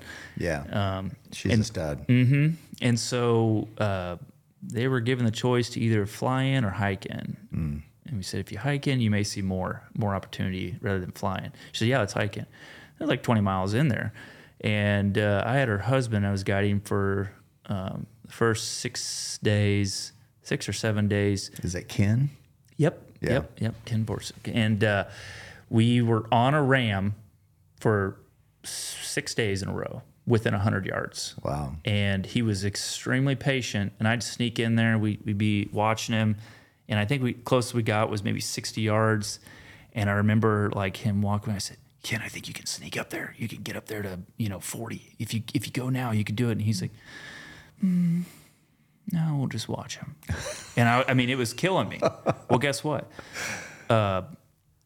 Anna's guide got really sick and had to hike out. Yeah. So we were making a plan after that, and Ken said, let's take her over there and show her that ram, because they hadn't been able to get on a ram yet. Yeah. So here we are, day 7 or 8. We take her over there, and like first day we get in on that ram, and she shoots that ram. Really? So like Ken's patience actually was the blessing. Allowed her to get that ram. Yeah. And she became the first woman in history to shoot her grand slam with a bow. Because she had been on like 5 other doll sheep hunts or something, man. and finally got it done. It was like that was really special. It was I bet. really, really cool to see. She is a stud. I mean, she was loaded down. I mean, because we were several miles past where our camp was there, and so to come packing out of that joint, 25 miles with her, like super cool. And I mean, and she was like that ram right there. See that right by the door? That's Yep. in the toque with Roy. Oh, really? Yeah. Very cool. Dang. Yeah. So you went in the toque No, there, or I didn't. he just shot that one? He there? took llamas in there because it's such a long pack to get back in there. Yeah. But yeah, that's a nice ram too with the recurve. Dang. People, in Anchorage or around Alaska, some of these guys go in for sheep with the bow, or they draw the archery permit. Yeah, I really want to try to, and I tell all these guys, I'm like, man, I'm all about shooting, big rams and whatever, but you've never been on a sheep hunt before, and you're getting ready to go in there with a bow, and you've never even been on a rifle sheep hunt. Just like, because a lot of these archery areas, it's like any ram is legal. I'm like, the one I did was any sheep. right. Yeah. And it used to always be any sheep, and then they, I think, changed it some years back to any ram now or something. And I tell guys all the time, there was one of the Navy SEAL instructors there in Kodiak had a tag this year, and he was going to have to go by him. I'm like, just if it's a male and you're within range, I would personally take the shot. Because I'm like, you're new to this. You're not a professional when it comes to sheep hunting. It's hard to sometimes get in close to sheep with a bow. And you have to play it, but you don't just like get up on the first one and whack it. But in terms of, play it out. But it's like some of these guys feel like, I don't want to shoot this younger ram because someone may look down upon. I'm like, who cares? I know. Who cares? Yeah. Shoot if you're excited. If it is exciting you, same thing I tell guys with bears, residents that are going out for the first time, or, finally draw a Kodiak tag or something. I'm like, hey man, enjoy yourself out there. Yeah. If you think this may be the only time, don't worry that it's not a 10-footer or 9-footer. If it's exciting you and and it trips the trigger for you, that's all that matters. Yeah. That's all that matters. Okay. It's one thing if you're hiring me or a professional. Yeah, that's different. A little different. Yeah. Let us make that call for you. We'll help you get in there. But if you're by yourself, you're with your buddies, like the families, like talked to a lot of fathers, sons that are going to go out like, hey man, I've heard a lot of stories of regret from sons not shooting bears with their dads there, and their dad like passed away, or it's like, God, I wish I would have shot the bear the one time I had, but I was just being, I had it in my mind. I wanted to shoot a 10-footer. We just never saw it, but we were on this, 8.5 or 9-footer. And it's like, man, kill the bear. Enjoy especially when you're with family or friends or something like that. Those are good times, and enjoy yourself. Go out there and make the best of it. Don't worry about what people will think, on how big something is. Just get out there and enjoy yourself. And guess what? If you start shooting some sheep, start shooting some bulls, start shooting, bears, whatever, guess what? Then, ramp it up. Then you can start tightening it up a little bit and being a little more specific, on what you want to hunt. That ram I killed with Roy is like, that is the only one I'd killed for many years, and that's any sheep. And I'm like, some people did say about, oh, you shot a young one or whatever. It's like, Man, they give 100 tags. Sometimes there's one sheep killed. Yep. Yeah. I mean, yeah, exactly. I'm not, and like anything is pretty much any ram is Pope and Young. So I'm like, it's good enough for me. 4.5 years old, we'll call it good. Yeah. No, and it's funny because a buddy of mine drew a tag in there this year. He had and I need to find out still how he did, but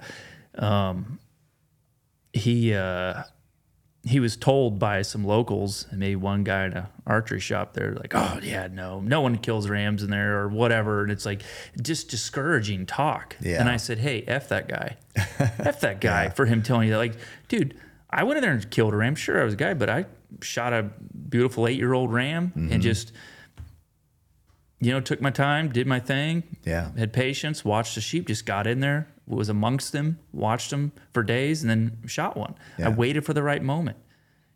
Just get amongst them, as Tom Hoffman says, once you're amongst them. But it's just one of those things where that permit, you will see guys, when I remember coming out with a ram. On which one? The October hunt, we were back in the Eklutna area. And I came out with a guy. We'd been in there. We had hunted sheep 10 days. We changed locations once, but we were packing out. And every day we were camped right below the snow line. Then we'd go sit up there for all day in the snow, freezing our nuts off. It's rugged country too. Yes, but these sheep would come out of the cliffs, and we would try to make a move on them. And regardless, we finally got this ram that went off, and he bedded on this little spine that we could go up and around. And finally got in there, and my hunter shot this thing 50 yards, killed this ram right before dark. And I was like, oh my God, thank God.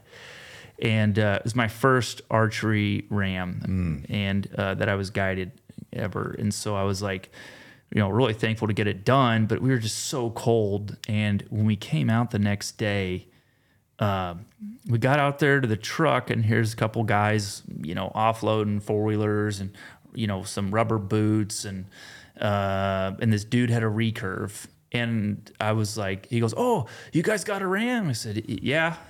And he said, oh, right on. Was there a lot of them? I said, there's a few up there. Yeah, there's enough. Cool. I said, are you moose hunting? He goes, nope. Gonna go up there sheep hunt for the day. And I'm like, dude, we just came off like 4,000 feet. Yeah. And this dude's got muck boots on, sweatpants, like some camo sweatpants, and, a little day bag, a recurve, and 4-wheeling up in there. And it's already like, midday. And I'm like, are you camping? Nope. Just going to go up there and look. And so there's a lot of those guys that do that, or get to that point and they're not going to go to the next level. But then there's also a lot of killers that are locals up there that know what the heck they're doing. But my point is, just like a lot of places, not everyone goes the extra mile. They're going to draw the permit. Some people won't show up. Yeah. And some people will go the first mile, but they won't go mile 5, 6, 7, 8, or 20, where you really need to go. Yeah. But they have that opportunity to go out hunting. Yeah. And that's the reason why they give out probably 100 permits. Right. But you're right. There's some years there's 1 or 2, and I think the year I killed my ram in there was I think there was 2 or 3 killed out of all those permits. Yeah. Yeah. It's not easy.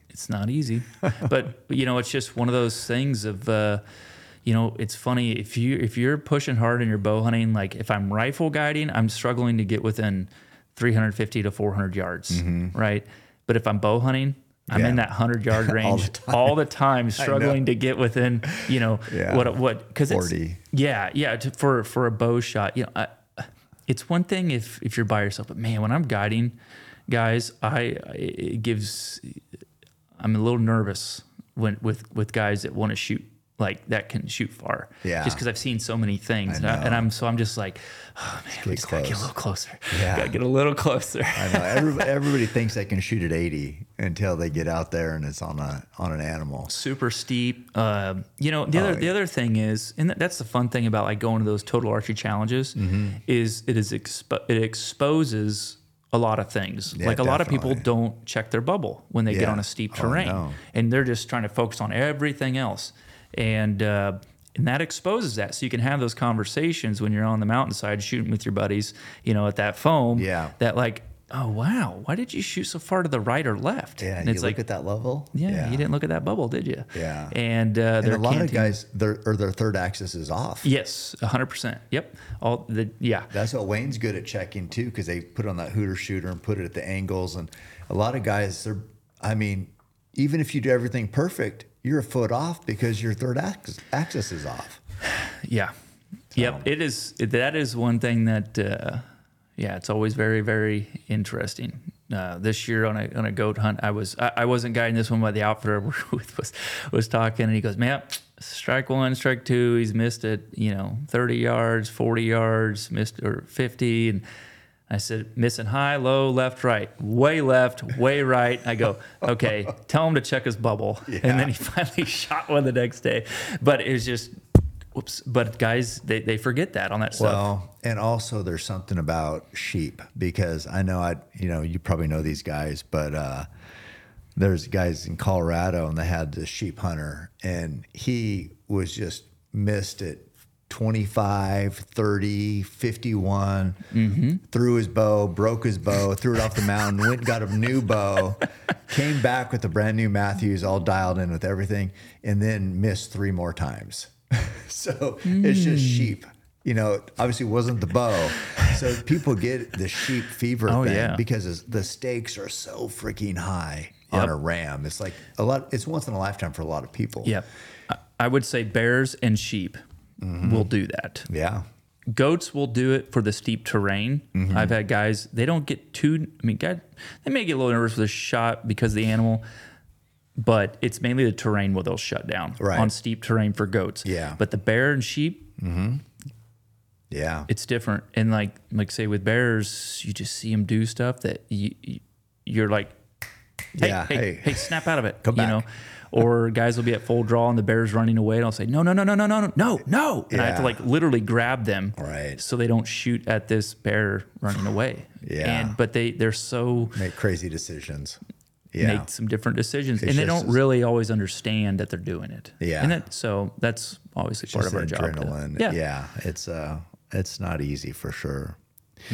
Well, Cole, thank you. This has been a long time coming. I've been wanting to sit down and talk with you and share stories for years. So thank you. Thank you so much for coming. And man, I just appreciate everything that you offer the hunting industry and how you help so many people and just the way you carry yourself.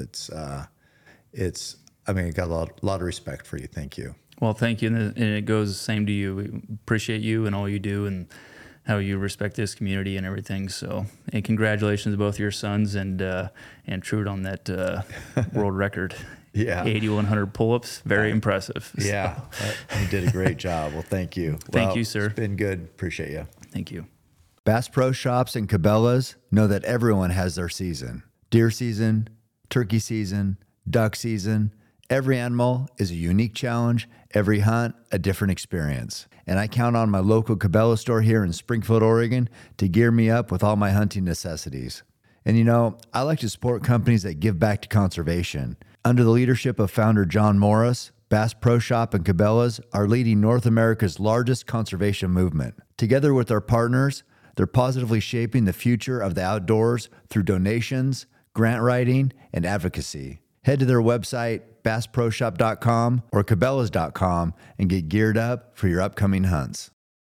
Leupold Optics has been providing my binoculars and eyewear for the last few years. I like that it's an Oregon company and they make such high quality glass. That's all I've really used.